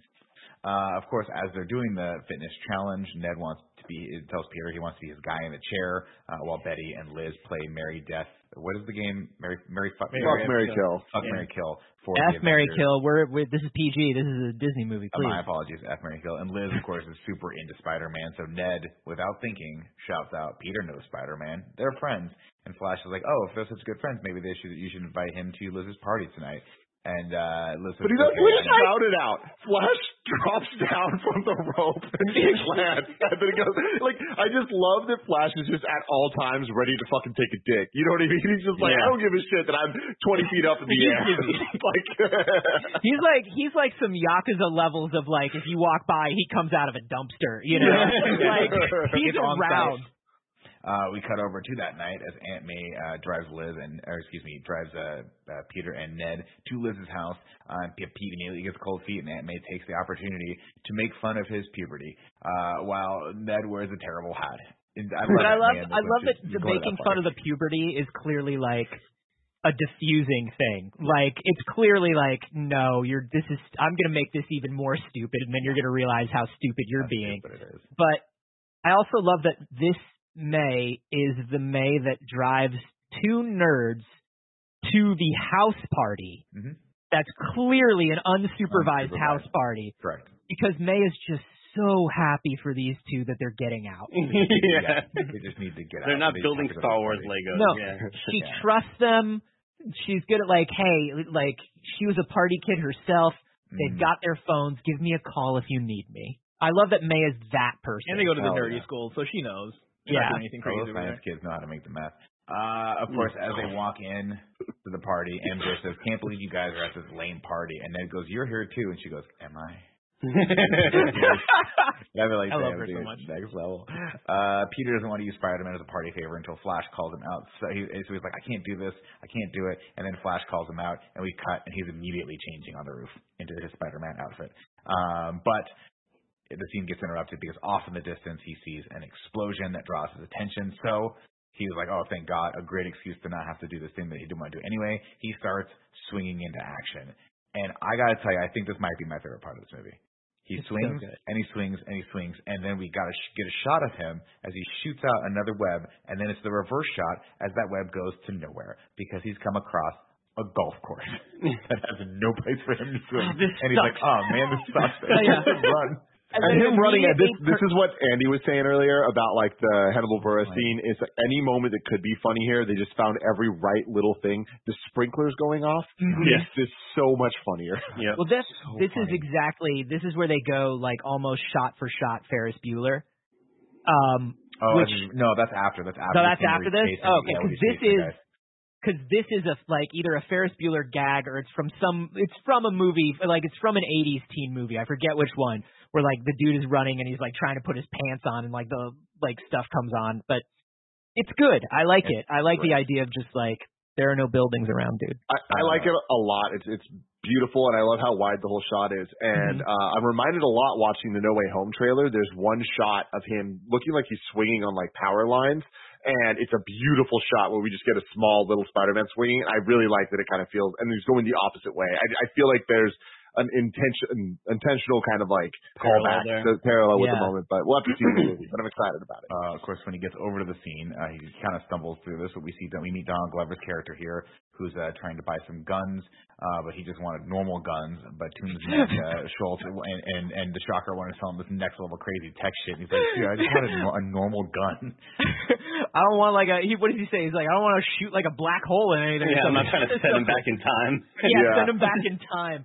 I love this, and as an intro to Aaron Davis, this is so good. And also, like, they do mention one of the Shockers is like, "Oh, and I've got some other stuff. I have some climbers," and he goes, "Climbers." Yeah. Like, and you're just like, become the Prowler. Become the Prowler. Dude, I've said this before, but Donald Glover, obviously one of the most talented people of all time. But I think that his greatest strength is his acting. He is so damn good. And specifically like this type of character, I don't think I've ever seen somebody, no one else could play this role the way he did. I love it. I think it is so authentic. And it is just like, it adds so much personality to the Spider-Man world that we know that is a different vibe than anything we've ever seen. I think it's just perfect. He decided that Aaron Davis has one stone eye all the time, and I love that he sticks with it. Yeah. He sticks with it in every scene. Aaron Davis is a little stone, and he's got one droopy stoned eyelid throughout the whole movie. Oh, that's right. Yeah. I thought you said stoned die. Yeah, me too. I was like, I'm sorry, that's too nerdy for me. I don't understand. Are we talking about D&D? 20-sided Well, you die? see, in Amazing Spider-Man 242. No. Okay. Of course, there's a great moment here where the guys draw a gun on him. They think Donald Glover's character, Aaron, ratted him out. They're like, "We're going to shoot you." He goes, "If you're going to shoot someone, shoot me." And he's like, "Oh, that's interesting." And then it kicks off an action scene. He has to skate around behind the van with his webs. He's kind of like skating. And then one of the pieces of tech falls out. Of course, he tumbles when I think the vulture gets there. And then, sorry, I'm just going to read this verbatim. One of the pieces falls out. Spidey gives chase and completely destroys half of the tree houses and sheds in the neighborhood. And then this is where we get that banger of a Ferris Bueller's Day reference. Yeah. And also, we just see the scene and people are watching the scene. So it's like, hey, it's one of those things that I was like, man, this looks, I'm thinking as a kid who's a huge fan of Ferris Bueller's Day Off, or a guy, I'm like, hey, This looks like the Ferris Bueller's Day Off part where he ran through those scenes. And then someone's watching Ferris Bueller's Day Off as if to say, yeah, Nick, you're right. You're right. Here's your music cue. The moment you're deciding whether you love it or you feel like they're ripping Ferris Bueller off and you want to know how you feel, they're like, this is how you feel. And you go, oh, okay, good. Cool. Of course, we do get a little bit of a reversal in that scene. So if you guys remember, there's that great part in Ferris Bueller's Day Off where he's running. He runs past the two women who are sitting there sunbathing, and he walks by and goes, hi, Ferris Bueller. And in this one, he runs past two little girls that are in a tent, and they scream at him. kind of modern day take on what that would be. Peter catches up to the van when he tries to jump on his roof. He is scooped up by the vulture and ends up nearly drowning after his parachute pops and he falls into the river, almost drowns in it. Just want to say here with the vulture, obviously I'm always a sucker for good scores. Michael Giacchino kills it with this. The vulture theme is so fantastic, and I loved it throughout this movie, and this is a testament to the writing and portrayal of Michael Keaton's vulture. But he is a bad guy, but he's also sympathetic. You also get where he's coming from. There are moments where his theme plays, and it's like when they get like the big score, and it is like a positive. It's like almost like a hero theme, a hero version of it. But here, it is not that at all. Here, it is dark. It is scary as hell. These green light LED eyes just coming out of nowhere, scooping up Spider-Man with the talons. It's like, yo, this is scary as hell, and I love the music to back it up. I love how terrifying it is, and I love that it's basically like a flawless victory, like a Mortal Kombat style. Like Peter didn't get one touch on him. No. Like that's how dominant that this guy is as a villain. I like the parachute thing here. You have one parachute. You have not redeployed your parachute, and the idea that Spider-Man's never been high up before is something I really enjoy about this movie, and the way they keep calling back to it and being like, not only are you high up, but like the thing that we put in the suit to save you in case you're high up, you nearly drowned yourself in it, you idiot baby. Iron Man comes to save him, but it turns out it's not actually Iron Man. It's just an Iron Man suit of armor that's being remote controlled by Tony, who I believe is just at an event in India. And I want to give a shout out to the fact that he drives another badass R8 in this one, but this one's yellow. Why not? How many Iron Man suits, autonomous Iron Man suits, are out in the MCU Hundreds. At this point, do you think? Like, how often is it actually Tony Stark? When somebody sees Iron Man save somebody in the MCU, how many times do you think it's actually Tony Stark? I say one in 1,000 at this point in the MCU. It's kind of terrible. I feel like the community would have a problem with that. Like, there being an Iron Man suit in every major city of the world, I feel like, I don't know, I'll just sign a petition and be like, hey, this feels like an infringement of some kind. A lot of people are, but we see that. A lot of people are anti-Iron Man throughout the entire MCU. Like, I wouldn't like it either. You know, but like, I'm just saying, when Iron Man saves the day at this point, I feel like it's very rarely Tony Stark. I mean, was this post Iron Man 3 and Age of Ultron? Yeah. Yeah, so I guess that makes sense that like he's kind of out of the game, right? Because he kind of hung it up at the end of Iron Man 3, and then even Age of Ultron was him trying to hang it up once more. And so I think it makes sense that like at this point, probably most of them are autonomous. It's probably one in like a very few that he's actually being there. It's cool. The AI will save us all. We get a moment here where he goes, how did you find me? He goes, well, there's a tracker in your suit, of course. And he's like, you put a tracker in my suit? He goes, I also put that heater in your suit. He goes, oh, that's nice. But he says, I put everything in your suit. Right. And then he says, he's like, listen, I want you to stick to more low-profile stuff. If you come across those weapons again, call Happy. On the walk back to the party, Peter spots a piece of the tech that had fallen out of the van, the Chitauri power cell, but Ned interrupts him to let him know not to bother coming back to the party because the entire party, led by Flash, is making fun of him. They're unfortunately still dorks. Vulture has That's one of those moments. That's one of those moments. Oh, right. We're nerds. Oh, right. Okay. I feel sad for a little while, and then it doesn't. Yeah, I think it was during the actual chasing, but I just love Ned calling and being like, they hate the hat. Like, the hat isn't working. Yeah. On the walk, Vulture heads back to his lair, and he is pissed because his guys have gone off book here. Mason lets him know the high altitude vacuum seal is ready in case he wants to go for the big one. But Schultz and Bryce, who is the original Shocker, come back for a earful.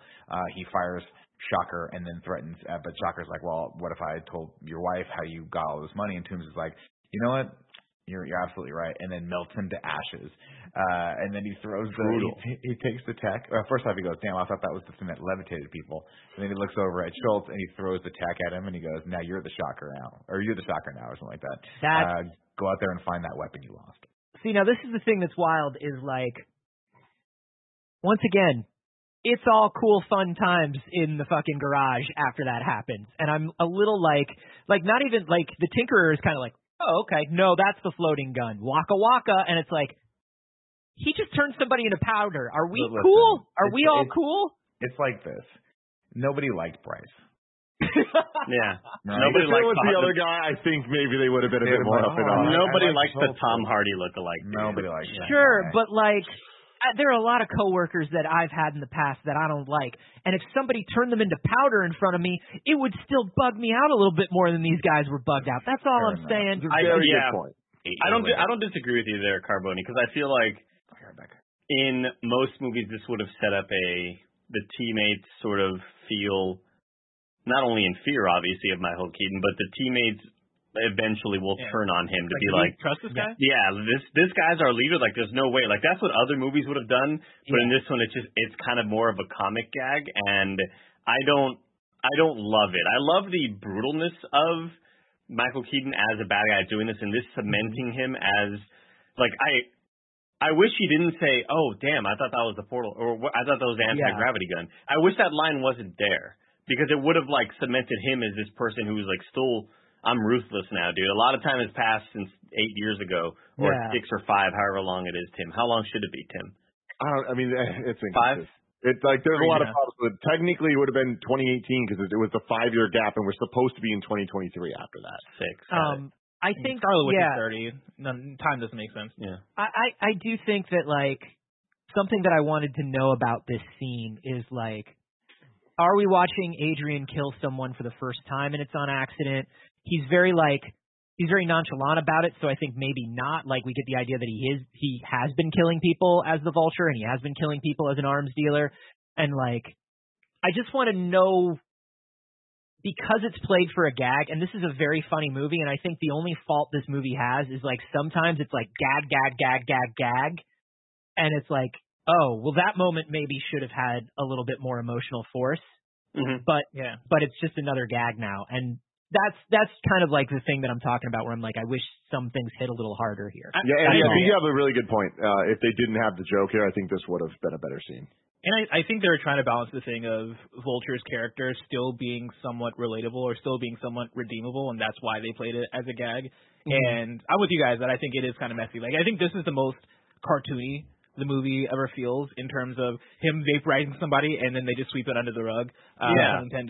Because especially like this isn't some random goon. This is a guy that you've worked alongside for the last 8 years, and it's just like a joke now or whatever. Like, if this had any level of realism with interpersonal relationships, to have somebody go like, I quit and I'm going to fucking tell your wife about it, you'd be like, whoa, no, come on, man. We got to everybody stop fighting. We need to get like, and the fact that it's just kind of this random kill and it's made into a joke. It's the scene that I dislike the most. If they didn't make it, like if they didn't have the gag to it, and if he did just vaporize the dude, I think that would make us go, oh, this guy is like, he's chaotic evil. Like, he is objectively a terrible person. I think the reason why they make it a joke is for us to go, oh, okay, like, he didn't mean to actually vaporize him, but it's still a fun movie. Yeah, still a fun movie, but like, that's not a good way, I think, to actually play out that. Yeah.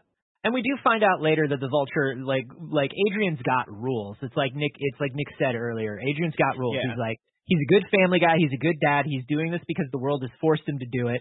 And when he's not vulturing around, he's a good guy, you know. But he's also ready to kill because, like, at the end when he put the ceiling on top of Peter Parker, right? Like he was ready to murder him. What I needed from that scene was for him to vaporize him, do the gag, and then go like, well, you know, he actually killed this, and this person, or like make it believable that like he doesn't feel bad for killing this guy who might have killed 100 other people. Who knows? Yeah, because I feel like one of Adrian's central rules is protect the secret, protect my family. Mm-hmm. So that's why when he drops the ceiling on Peter later, I'm like, no, that makes sense. Peter knows who he is, and Peter knows about everything. It's a shame for Peter. You know, he didn't want to. Thing too, is like I like this scene because I think it shows you like, Vulture's a three-dimensional character, and he's got morals, but that line has been moved so far throughout the 8 years of having to do this thing that he's a bad guy. He is now a bad guy. But he's a bad guy with good intent because he's trying to protect his family. Anyway, Ned and Peter start deconstructing the alien tech in shop class, in front of the shop teacher who's so checked out that he's just like, watch your fingers or something like that. That's all he has to say. A number of just like New York public school nobody cares jokes in this movie are just so good. Man, I think it's just a shop class joke, man. Has anyone ever had a shop class teacher that was like super engaged and actually liked their students? Honestly, my shop class teacher was awesome. I love my high school shop. Yeah, he tried to set me up to get a scholarship for my first year of college. He was great.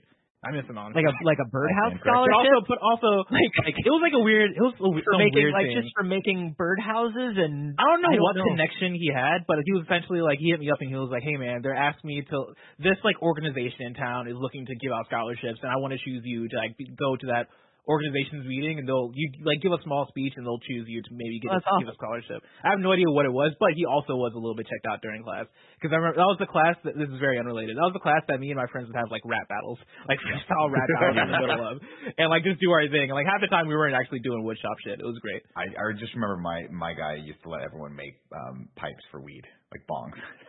Like, I don't think you should be letting people make those. And he's like, I don't care. I'm going to use as long as you're doing something. Later tonight. Peter, of course, they see the shocker and the other goon coming down the hallway with a device that clearly tracks the alien power source. So Peter heads down and then is able to put a tracker on Schultz's boot as they watch. And they walk around New York all day, stopping them. They watch them on the Star Trek as they walk around New York all day looking for it and then stop. I love probably at their evil lair. I love the line that Ned has here after Peter's like, it looks like they've merged the alien tech with our own tech. And Ned's like, that's the coolest sentence anyone has ever said, ever. Like, I just love how into this they are. Having a great time. Of course, he's like, they're like 300 miles away in Maryland. How are we going to get there? And Peter gets a bright idea. I will rejoin the debate team. And Martin Starr immediately accepts him and demotes Flash to the alternate that he used to be. Flash is like, man. I also want to say I love that Ned gets to wear the mask whenever he wants. Like that's a fun thing. Like Peter's not like, don't wear that. That's very expensive. That's the Spider-Man mask. You let your friend wear the mask. Yeah, of course you would. Ned gets to wear it all the time. The eyes work when Ned's in the mask. I love it. It's super cool. If I had the mask, I would let Andy wear it. Tim? Thank you. None for you. Let's see. They arrive in D.C. and Peter removes the tracer from his suit so he can follow the bad guys without being seen. Which... Like now, like having I've seen images and pictures, but now that it's seen it 100%, that is what we're seeing in the trailers for No Way Home, where it's the suit inside out. But like, damn, it is exactly that. So that's pretty cool. That's cool. Yeah, I do love this. Where Ned's like, hey man, do we really maybe we shouldn't. Maybe we shouldn't make Tony Stark angry at us. Maybe this is illegal. Maybe this is bad. And Peter's like. But also, beep boop, it's that easy for me. I'm Ned. Yeah, no, but that's the thing is Ned's like questioning it, but he's also telling Peter about the other subsystems that are there, right? And he's like, what are you talking about? He goes, they're all disabled by something called the training wheels protocol. Come on, son, it's hilarious. And then he's like, do you got to disable that? And he's like, I can't do it, man. I don't know if I can. And then all Peter has to say is, the guy in the chair, and Ned's like, all right, and he disables it. And man, it's a bad idea. If he hadn't disabled that, I think Peter actually probably would have had a better go of it. But he sneaks out. He tries to sneak out to go track these guys. And who does he run into? Liz. And Liz, who is the team organizer, was like, she has a great line here where she's like, we're all going swimming. She goes, a little act of like defiance the night before a big debate is good for team bonding. And Pete's like, and this is the part where I'm like, I could never be Spider-Man. Because if I had a crush on Liz, and Liz was like, we're all going swimming, and we're going to hang out, and probably at some point you're going to have that, like, make-out sesh where you're just a little too cold because you're still wet, and you like, but the towel's kind of, like, just too small. Wet. No, you want me from the pool, not from... No, I know. Not, Andy, we don't need to know what it's not. Yeah, we know. It's from the pool. I don't know. I need explanation. That's just... All I'm saying is, this is why Peter's a hero, and this is why I'm just relegated to running this company. I love this scene, man. It's another one, just a great, authentic high school moment of them all, like the way that they're running with their towels and shit. Funny. It's just like, it's that awkward. Perfect level of awkward and just authentic. And Liz just being like, Peter's like, oh, this is really important to you, and Liz is like, yeah, this is our future, and like, Peter just takes a moment and he's like, oh God! Should I get into this spider suit? Should I get into this spider suit, or should I just like call Happy again and be like, "Hey, I think they're in Maryland. Like, am I doing the right thing here?" No, but what's great about that is that I love that line because I read that line as that was the line that convinced him to go do the thing. Right, because right. she said, this is our future, and he's like, fuck, my future is wanting to be an Avenger, so I have to give this up and sacrifice this to go be an Avenger. Again, I could never do that. I'd be like, let's go. Let's get pizza after this. Alas, he wants to prove himself, so he puts the mask back on, and when he does, because the training wheels program is off, he is greeted by his very own AI, Karen. Hey, Karen. He'll name later. Oh, I love Karen. Like, how do you not fall in love with Karen? I like Karen, but I genuinely think we're supposed to like Karen, but I'll tell you this, the way this movie is paced, by the time I'm really mad about this suit, he loses it. Do you know what I mean? Mm-hmm. By the time I'm like, this is too much suit. It's good. It's smart. It's very smart. You know what I mean? But I like this because they had to have a droid with him, right? And that's the whole, obviously, when you talk about Star Wars, you talk about what's the purpose of the droids. Well, it's someone for the main character to talk to that doesn't necessarily have to be super capable or present or there, right?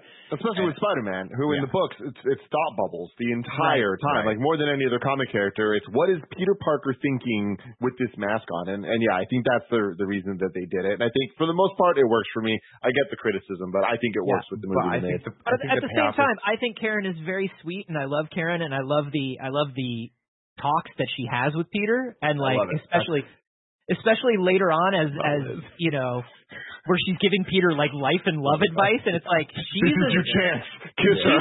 Destructive weapon, Peter Parker. Like, I do want to give a shout out to the voice of this actress, who is Jennifer Connelly, who, if you're not familiar, of course, is married to Paul Bettany, who voiced Jarvis in some of the later Iron Man movies. But also 80s teen movie heartthrob Jennifer Connelly. Yep, absolutely. So she makes perfect sense here. Karen, of course, activates enhanced combat mode as Peter comes across that van that the guys are hiding out in, and he's like, this is a little too much. So let's see. Oh, that's right. The guys are waiting for 6 Alpha Niner, which is a truck carrying some more of that old Chitauri tech. As it passes, the Vulture swoops in for the score. He uses the alien tech to open a porthole into the truck and sneak in. Peter, of course, sneaks up on him and tests the matter phase shifter. He's like, hey, Big Bird, this doesn't belong to you, but he has no idea what he's gotten himself into. Everything in the suit's new function confuses him, and he ends up getting knocked out and stranded in the truck as the Vulture makes off without another load of the goods. But when he busts out of the truck, he's like, okay, they're going to be out there. We're in the evil layer. I'm going to bust out of this truck and kick ass. He's not in the truck at all. He is in the most secure facility in the Eastern Seaboard, the damage control deep storage vault. This whole sequence is great. I love the juxtaposition of the villains and Peter trying to figure out their tech at the same time. When they're in the van and he's trying to be like, hey man, like you got to turn that down or you're going to shatter your arm. And he's like, what, like this? And in the background, you see Peter just trying 87,000 different kinds of webbing. And none of them know how to do, none of them know how to do any of the shit with the shit they have. And I love that. I also like how brief the battles are with Vulture. You know, they're like one and done. Like before, it was him scooping up Peter and then dropping him into the lake, and here it's like a very quick encounter on the truck, and that's kind of it. And like they use them very sparingly in terms of those action moments. Well, it's a great way to show such a huge power imbalance at this point, right? Like Vulture swoops in, and Spider-Man is like, that's it. Like he has no way to fight because the Vulture. I've been doing this longer than you. Yeah. And I love the functionality of a lot of the costumes here. Tim talked about it earlier, but like the Vulture suit being sort of like a very like basically the equivalent to like the alien cargo loader, right? It grabs things with the feet and swoops them up and stuff like that, and it looks like a Vulture, but it has that very realistic, like real function to it. I also love the sort of I want to say like welding arms that Shocker wears, so that the tech doesn't burn his arms, but it looks like the Shocker costume. So it's just super cool that they have those nuances in there, and they don't have to beat you over the head with, you know, massive leather spandex suits or something like that. It's just kind of like the bad guys are a little bit more subdued in this, and I think nothing too on the nose, like a scorpion tattoo on the guy that turns into Scorpion. Yeah, hey man, if this was the same Raimi movie, that guy would have eaten a scorpion, and the scorpion would have pushed the tail out of his ass, and the guy would have Scorpion has me. Are we ever gonna see Scorpion? You know, I hope so. Like Spider-Man 4? Yeah, we'll see. I don't think we'll see him in No Way Home. Which is wild because like, it is wild. He's part of the Sinister. Okay, fine. I mean, it's wild that this movie came out in 2017 and we still haven't seen Scorpion come back, and we still haven't seen like who got the tower. Like it's crazy to me that there's like two world building things that they set up, because usually MCU's pretty good about, with the exception of like Mordo in Doctor Strange, which is like the furthest villain we haven't seen in a while that had a setup, but we'll get there next year. Yeah, they had some bigger stuff to deal with. I love this whole sequence. He immediately bonds with Karen and starts talking about Liz, and it's very endearing. And then he asks, "Should I tell Liz I'm Spider-Man?" And and then he's like, "Wait, how long have I been here?" And you think it's been hours, and she says 37 minutes. Like what? So funny. Good. As he's wearing his the jacket. Yeah, and Carboni, we're talking about. We love seeing Spider-Man wear clothes over his suit. This is just yet another example. So cool. I love once again like how emotionally open this Peter is after 5 movies of I must hide everything, I must be sad. So let me just be like, hey man, hey Karen, should I tell her that I'm into her? It's like, who is Liz? You know, like the student's like, what? I also love the Ultron head in the bag. Mm-hmm. Like when he's looking at what this stuff is, it's just like an Ultron head. I'm just like, this is some dangerous shit. Yeah. Of course, Peter is like, we got to figure out a way to break out of here. And Karen's like, oh, by the way, that glowy thing that you've been messing around with is an explosive Chitauri energy core, which would require, if it hits radiation, is going to turn very explosive very quickly, which means Ned is in severe danger. Of course, Ned takes the core with him to the debate, while Peter uses his intelligence to open the blast doors and head to the debate right across the street to the Washington Monument. We're in the final rounds here. They've just subbed Flashback in, and who should win it for them? MJ wins it for Midtown High Tech, and they head over to the Washington Monument to hang out. And banger moment where Martin says, like, you're not going to come up here? She's like, I don't really want to celebrate something that was built by slaves. And he's like, oh, this wasn't built by slaves. And looks over at the security guard. He's like, oh. Probably the hand wave is great. Yeah. He's like, okay. He's like, okay. Yeah. Peter tries to call Ned and tells him not to irradiate the glowy thing, but as it's going through the X-ray machine, it becomes very glowy, and then they go up into the elevator, and it detonates immediately. Not a lot of setup for this, but it's great. Peter jumps into action to save everyone while MJ watches from the ground. This whole sequence to me is so fun, and you want to talk about like another fun little bit of storytelling for where this character's at. He has a moment where he gets to the top of the Washington Monument. And he looks down and he goes, whoa, and he does that thing you would do if you were out on a ledge. And Karen's like, what's wrong? And he goes, I've never been this high before.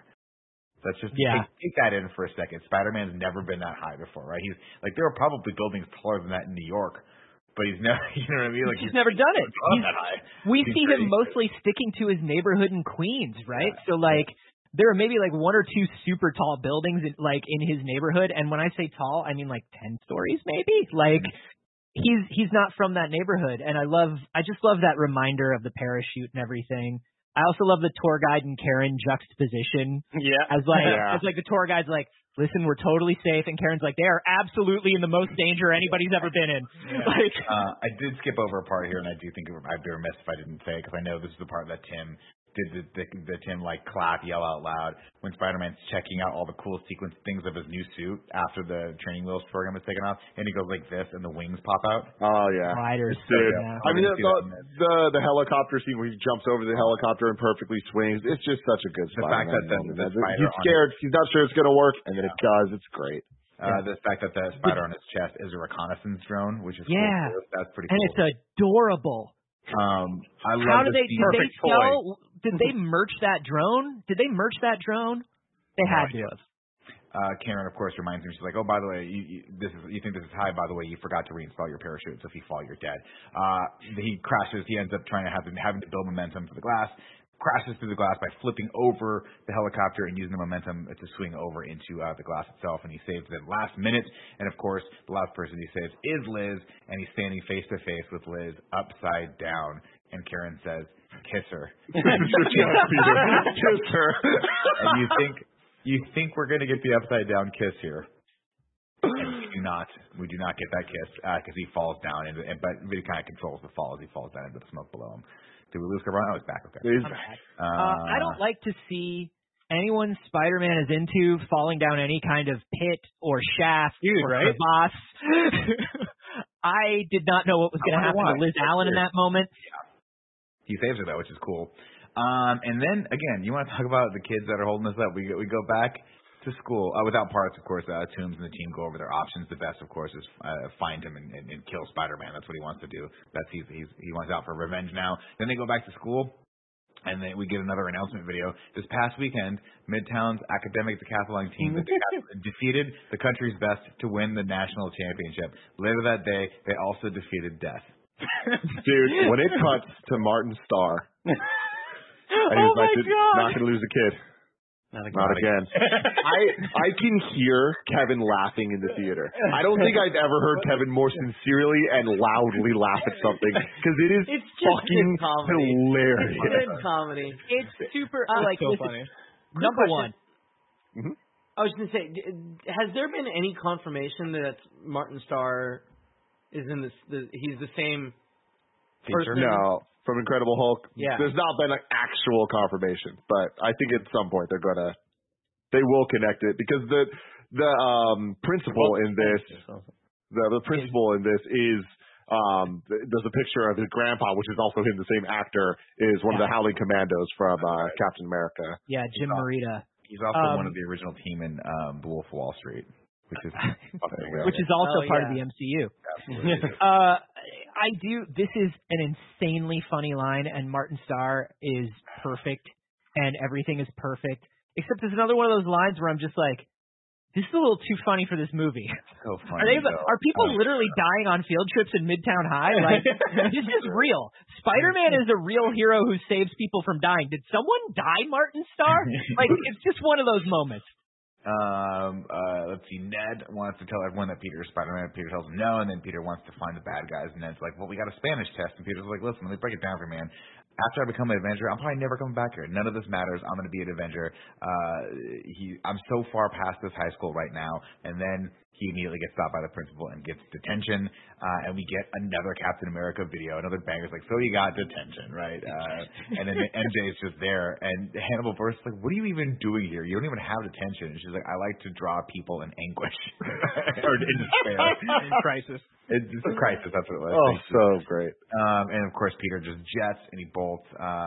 Karen plays back the tape of Peter last Friday. She's like, well, I can give you playback if you want to try to find this guy. She goes to record things. She's got to record everything. He goes, well, play me back last Friday. And of course, it's Peter doing what we would all do, like just playing in front of the mirror and stuff like that and pretending to be like Thor. I mean, it's not like I did that yesterday or anything. Don't even judge. Karen runs facial recognition, of course, on Donald Glover and finds him, and they get a hit on his facial recognition.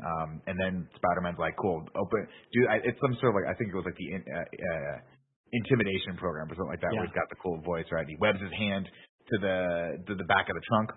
Oh, interrogation. Sorry. He tries to be hard, and Donald Glover's like, can I give you a piece of advice? You got to get better at this part. Like, I know what a girl sounds like, man. And of course, he turns off. I'm not a girl. He turns off the voice, and they just have a heart to heart. And he's like, listen, man, I don't want that. I got a cousin, a nephew in this neighborhood. I don't want those guns on the street either. And he gives up the guys. And then Peter leaves him webbed there. And he's like, what? He's like, what are you doing? He goes, well, I'm punishing you for stealing the car. He goes, no, come back and fix this. You're not going to leave me like this. And he's like, nope, sorry. And you're a criminal. I love that. You're a criminal. Let's see. Shocker and Vulture are on the ferry. We cut over the ferry where we got the hit. They're there to deal with the scorpion. And he's got the little scorpion tattoo. That's how you know it's there, Tim. Otherwise, we would never know. If we don't get Michael Mando as the Scorpion at some point, I'm going to be so bummed. He would be such a good Scorpion. If we never actually get Voss as the Scorpion, I'm going to lose my mind. Me too. Natural Vadagat. Yeah, he is Voss. I keep forgetting that. That's wild. I hope he gives the insanity speech as Scorpion. I don't know if he's going to go that hard. You guys thought he's talking about the character from Breaking Bad, right? Is that what this guy was talking about? No, Far Cry 3. Better Call Saul. Oh, Far Cry 3. Better Call Saul, that's right. Anyway, Tony calls Peter as he's boarding the ferry to give him some positive support, and Peter hangs up on him to catch the bad guys. At first, it goes pretty well until the FBI busts in on the deal. Toombs takes the opportunity to suit up and starts blasting holes in the boat with one of that Chitauri tech. Peter uses the taser web to disarm Vulture, but the energy blows up the gun and cuts the boat clean in half. Shocker and Vulture get away while Peter this is a great scene where Peter tries to web all of the structures of the boat back together, and Karen says, hey, great job, Peter. You were 98% successful. And he's like, what? And of course, that 1 little 2% he missed is to the detriment of the boat. It starts falling apart, and Peter he's like, listen, this wouldn't be a Spider-Man movie without some Jesus imagery. So he webs it and almost gets pulled apart. Andy Cortez. another scene I don't like, and I think it maybe just his delivery for me is, oh, you're wearing that arm thing that the other guy had. I'm shocked. It's clearly a joke about like some sort of shocker thing, but it just felt really forced in there. Like that felt like an extra scene that didn't need to happen. Of him kind of explaining, oh, you're using the thing the other guy had. And it's the delivery of, I'm shocked. It's so weird. I don't like it every time I hear it. On the flip side, the 98% joke is great. It's like top tier. I just want to point out, Andy, maybe you and me shouldn't be criticizing people who shoehorn in really dry bad jokes into content. I think maybe you're including me in something that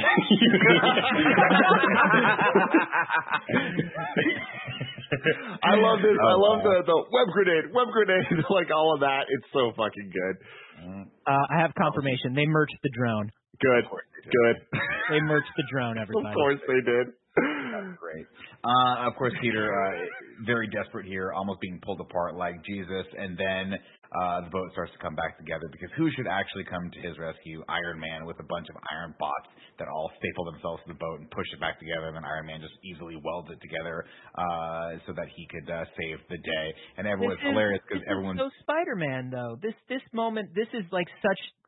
This is that big thing. I mean, I know we're skipping by it. Like, you got to have some Jesus imagery, but this is his big like, oh no, I fucked up. I have to fix everything for everyone. And this is one of my favorite versions of this scene. And the thing where he's just trying to hold an entire Staten Island ferry together while everybody's like I don't know. This is maybe out of all of them, even Toby's mushmouth face on the front of that MTA in fucking Spider-Man 2. This might actually be my favorite one.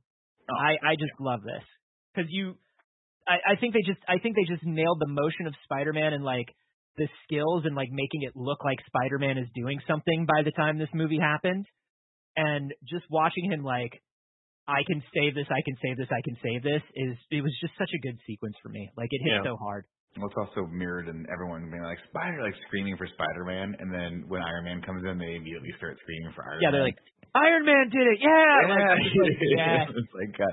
He's like, God, we're all dumb. Let's see, Peter, that all happens. Shocker decides to cut and run, but Toombs is like, listen, I can't. They're back at the lair now. He's like, I can't just run. I only got one option left. He orders Mason to get the high-altitude suit ready. And then Peter and Iron Man get into an argument, and Peter's like, listen, what the hell do you eat? Like, if you even cared, you'd be here in person. And Tony, the suit opens up, and Tony steps out of it, and he's like, I am here in person. And he's like, I did, in fact, believe you, Peter. That's why I called the FBI. And now, he's like, why wouldn't you just tell me that? Yeah, like, hey, Iron Man, hey, Tony, somebody just text Peter and say, don't be on the fucking ferry. Somebody just text and be like, we got all of your concerns, and you're right, and we're taking care of it. You know what I mean? Mm-hmm. Like, but I mean, there is this line next, which kind of is, I think, kind of explains that a little bit, where he's like, I just wanted to be like you. And Tony says, and I wanted you to be better. And it's like, I get that Tony still is moving a mile a minute and maybe didn't think, or like skipped over, like just letting Peter know, hey, they've got that thing covered. He just didn't think about it, right? And it sucks because this is what's happened, but he takes no responsibility for it, which is annoying. Tony tells him to give the suit back, and Peter says, but I'm nothing without that suit. And he says, if you're nothing without the suit, then you don't deserve it. It's like, ooh, that's tough.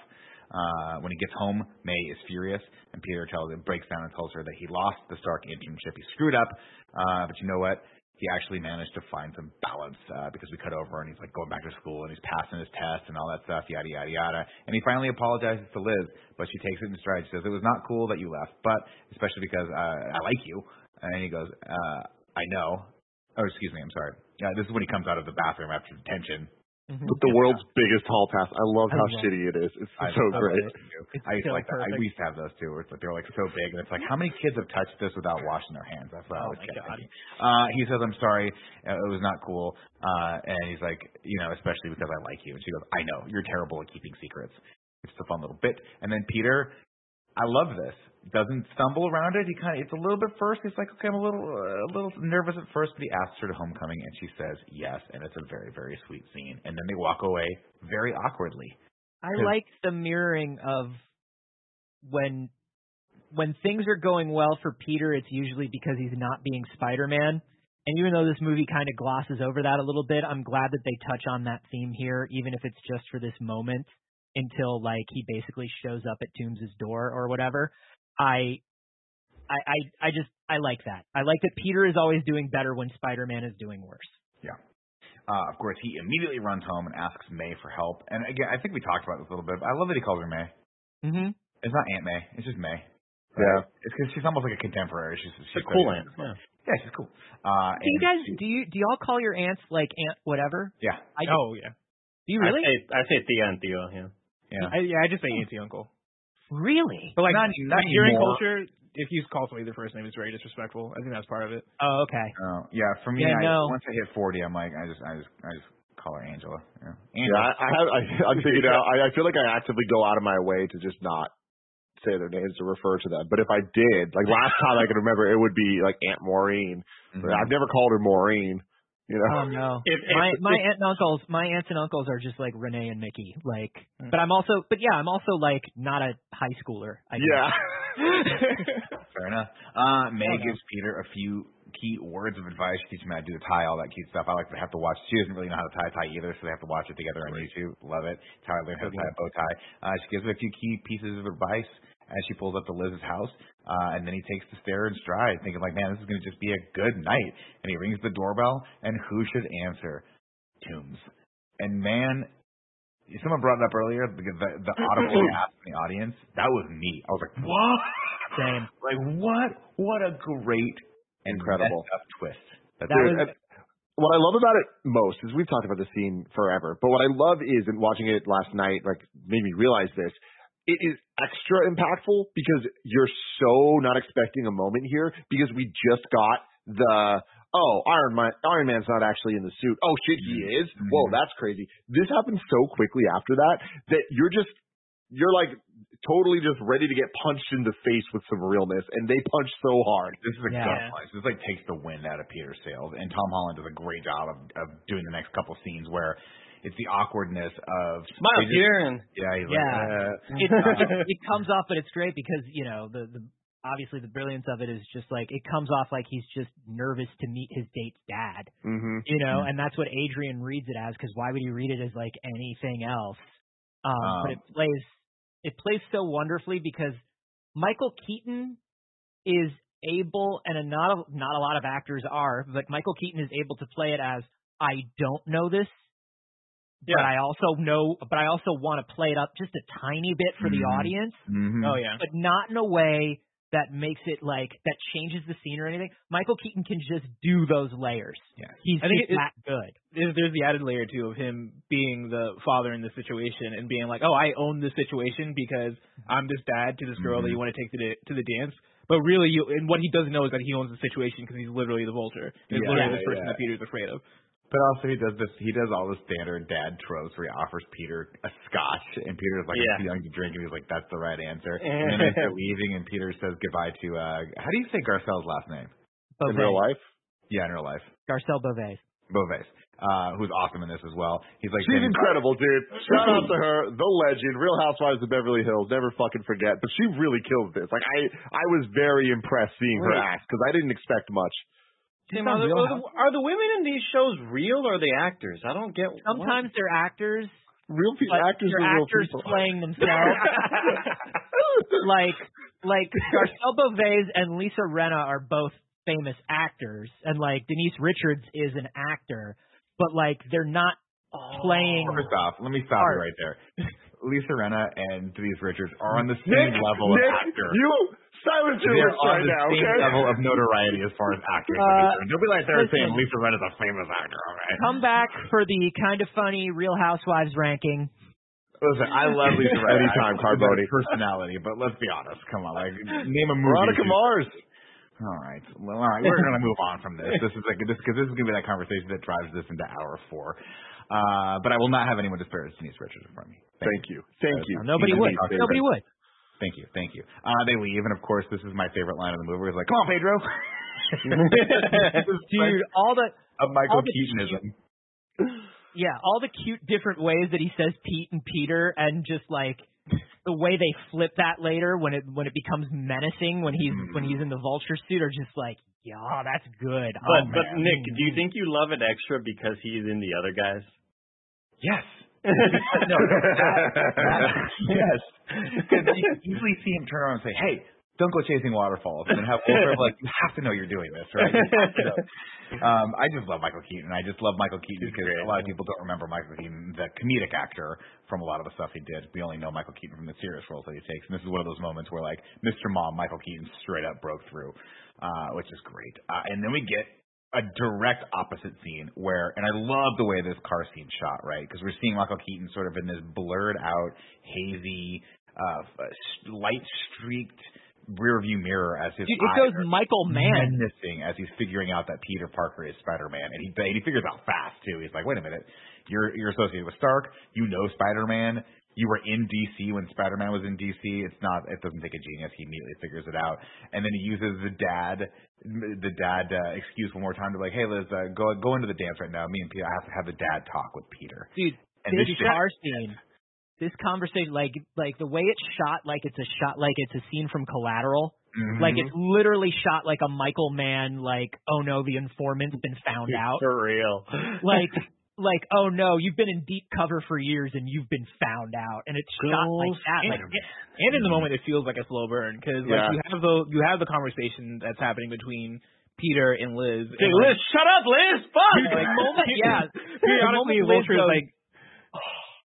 Yeah, like periodically, like Vulture chimes in and starts asking questions, but it is like the slow gears turning of like, oh yeah, Peter was in DC with us, and like, oh Peter, were you there with them in the elevator? Oh no, he was out. I forget what she said. It just gets worse and worse. He wasn't there. Yeah, it just gets worse and worse, and the cherry on top of it is the framing of the stoplight of it being on red. Them stopped, it being red, and as soon as you see him figure it out, it turns to green. And it's like so cool. Good. Dude, I love that. And I love how it's such a slow burn and so perfect up until this moment where they drops him off. The moment she walks away, he just pulls out a gun. It is such a ratcheting up, like, holy shit. But like it happens, like this is one of my favorite sequences I think in the MCU period, because throughout that whole, what is it, like 5 minutes, maybe longer, maybe shorter, it feels like it takes forever, but from him opening the door up until him busting out the gun, it is just a slow build throughout that entire time. And from that point where he opens the door, you're locked in. Like, I've never been so locked into a movie where I'm like, oh my God, where is this going to go? And as it's going, I'm more and more locked in as they keep like peeling back the layers of him figuring it out and then responding to it with the gas. He's doing the Spark internship. Oh, really? And he's like, oh, God. Yeah, you even know Spider-Man. Oh, fuck. Yeah. No. Stop talking. Every single line Liz says is like, you can tell Peter's like friends with Spider-Man. Oh, really? How is really? It? Yeah. But also he picks up Spider-Man's dry cleaning sometimes. What's great about that, though, is like from Liz's perspective, that's what that character would do, because she wants her dad to know that he's a good guy and impressed by him. And it's just having the opposite effect. It's driving the knife in further. Such a good scene, of course, as Liz leaves. And also just there's a little bit of like, if you're Liz Allen, you know your dad doesn't like Tony Stark, and like there's just a little bit of that. Like, my date is very cool and I like him, and he likes Tony Stark and I like Tony Stark. Mm-hmm. So what? Dad? Yeah. I do want to say that the pulling out of the gun hits me so hard because it's so rare. In the MCU, we see two normally dressed people in a normal situation and a real world weapon. Like, this is not like it's going to make you float. Yeah, it's not a power phaser blast or whatever, or like he's going to shoot a teenage boy in the face, like right now. This is the only moment though that I don't particularly love, only because I'm like, all right, the bad guy without his super suit is locked in a small confined space with Spider-Man. Mm-hmm. And gun or not, I don't care how close that gun is, Spider-Man's winning that fight. I don't know, dude, that gun's pretty close. No, look, here's what I'll say, Nick, because I don't... Pretty close. Spider-Man could have literally gotten out of the car and flipped it over and been like, what are you going to do now, Toombs? What's up? What's up now, right? Like... that's definitely true, but I also think that. But he was shell shocked by it. I also think it's just that intimidation. It is I'm the elder. I'm not only your girlfriend's father. I'm the fucking Vulture, and you know what I can do to people. And I don't really think he's necessarily thinking about Peter's strength or Spider-Man's strength. Right. This is just his moment to, use his will to say, I will come after you and kill everybody you know. Yeah. And it's such a great moment. And I think Tom Holland's credit, like, you can see in his face, he's like angry and he's scared, but like the moment you see Michael Keaton, or you see Adrian say, I'm going to come after everyone you love. I'll kill him dead. He says, I'll kill you dead. And I think throughout that whole sequence, like you can see that Tom Holland is shocked, but I think beneath is later on after the scene when he comes back and he's like, Ned, like, track my phone. Like he's in control enough that he is dropping the phone in the car. Right. And like I genuinely believe in that sequence it would play the way that Nick's talking about. If Michael Keaton really did want to shoot him in that moment, I'm sure Tom Holland would have done some backflip or some shit and then like threw hands. But I do think in that moment he's also like, well, I can't start shit here because we're in front of my school and my girlfriend's over there and like we can't scrap in front of the school. It's way too dangerous. Yeah, it's way too dangerous. Good point. And I do love that. I like the reveal of the phone too, because he knew. He was like, I know exactly what I have to do, but the audience doesn't. So when he walks into that amazing Flock of Seagulls song, and it's so Hughes-esque, and he's got that just like glazed over look on his face, and Liz is like, what's wrong? And he goes, I gotta go. It's like, it's so hard. It's so gut wrenching. He says, you don't deserve this. And he runs down the hallway. And by the way, we've seen it before, but this little effect they do where he just grabs the whole row of lockers and lifts it up to grab his stuff and then puts it back down. It's so cool. And of course, what does he have to do? He's got to grab his old suit and go after, and runs right out the door into Shocker. And he says, he gave you a choice, you chose wrong. And Shocker starts beating his ass until Ned comes to the rescue with one of the fallen web shooters, and Peter catches Ned and saves him, and they web into the car. And Peter catches Ned up and tells him to call Happy and find a computer because you got to be the guy in the chair now. Then he steals Flash's Audi and just immediately crashes it. And I love the fact that Spider-Man can do all these amazing things, but he doesn't know how to drive a car. He can't drive. And I love that Flash, in that moment, this is the first time we see Flash deflated, because in the face of somebody that has actual authority over him, where he's like, give me the car, he goes, but it's actually my dad's car. And he's like, oh, what a good, got him, motherfucker. A hard cut there, too, just driving off without him. I do want to throw out, there was an Easter egg in this. Did you guys catch what it was? I don't know. Flash, as he's driving the car, is making excuses for why they had to leave the restaurant because that fish dish from The Amazing Spider-Man. I know fresh Branzino. Right. He says the Branzino. I know when Branzino's fresh. I know Branzino, and that wasn't fresh Branzino. Oh, shit. That's fun. That was funny. I was like, why would he be it's the Branzino. I also just like that his license plate says Flash Drive.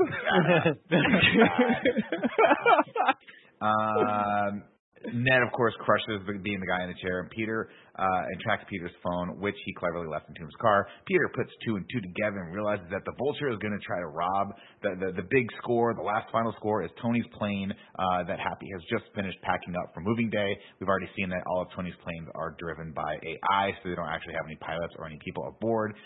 Pete tracks his phone to Toombs' lair, and they face off. And this is a great scene, another misdirection scene here that I didn't see coming. Because they're talking, and Michael Keaton's like, we're the same guy. We're just exactly like. They're always screwing us over. To Blessing's point earlier, like these guys, they don't want to have anything to do with us. They're just using us. And he's like, all that being considered, I still have to take you down. He's like, yeah, well, I just needed the time to basically fire up the suit. He's like, I wanted you to know how I feel, and also I needed to take a little extra time to get the suit fired up. And the suit goes around, and Spider-Man dodges it very easily, and again, proving that experience counts here. He's like, this suit can't even touch me. He goes, suit's not trying to touch you. And he looks, and all the pillars but one have been destroyed in the warehouse. And historically, Peter, not great with gliders. No. Gliders are his kryptonite. Not gliders. The Vulture suit, of course, brings the entire house down on Peter's back and then takes off to go toward the plane.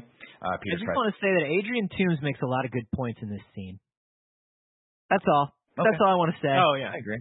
Anti-capitalist Adrian Toombs. And that's what makes a great villain. Yeah, like, kid-based. That's Anthony, that is why Vulture is, I think, like number 5 on the Ragu Bagu list of all the villains in the MCU.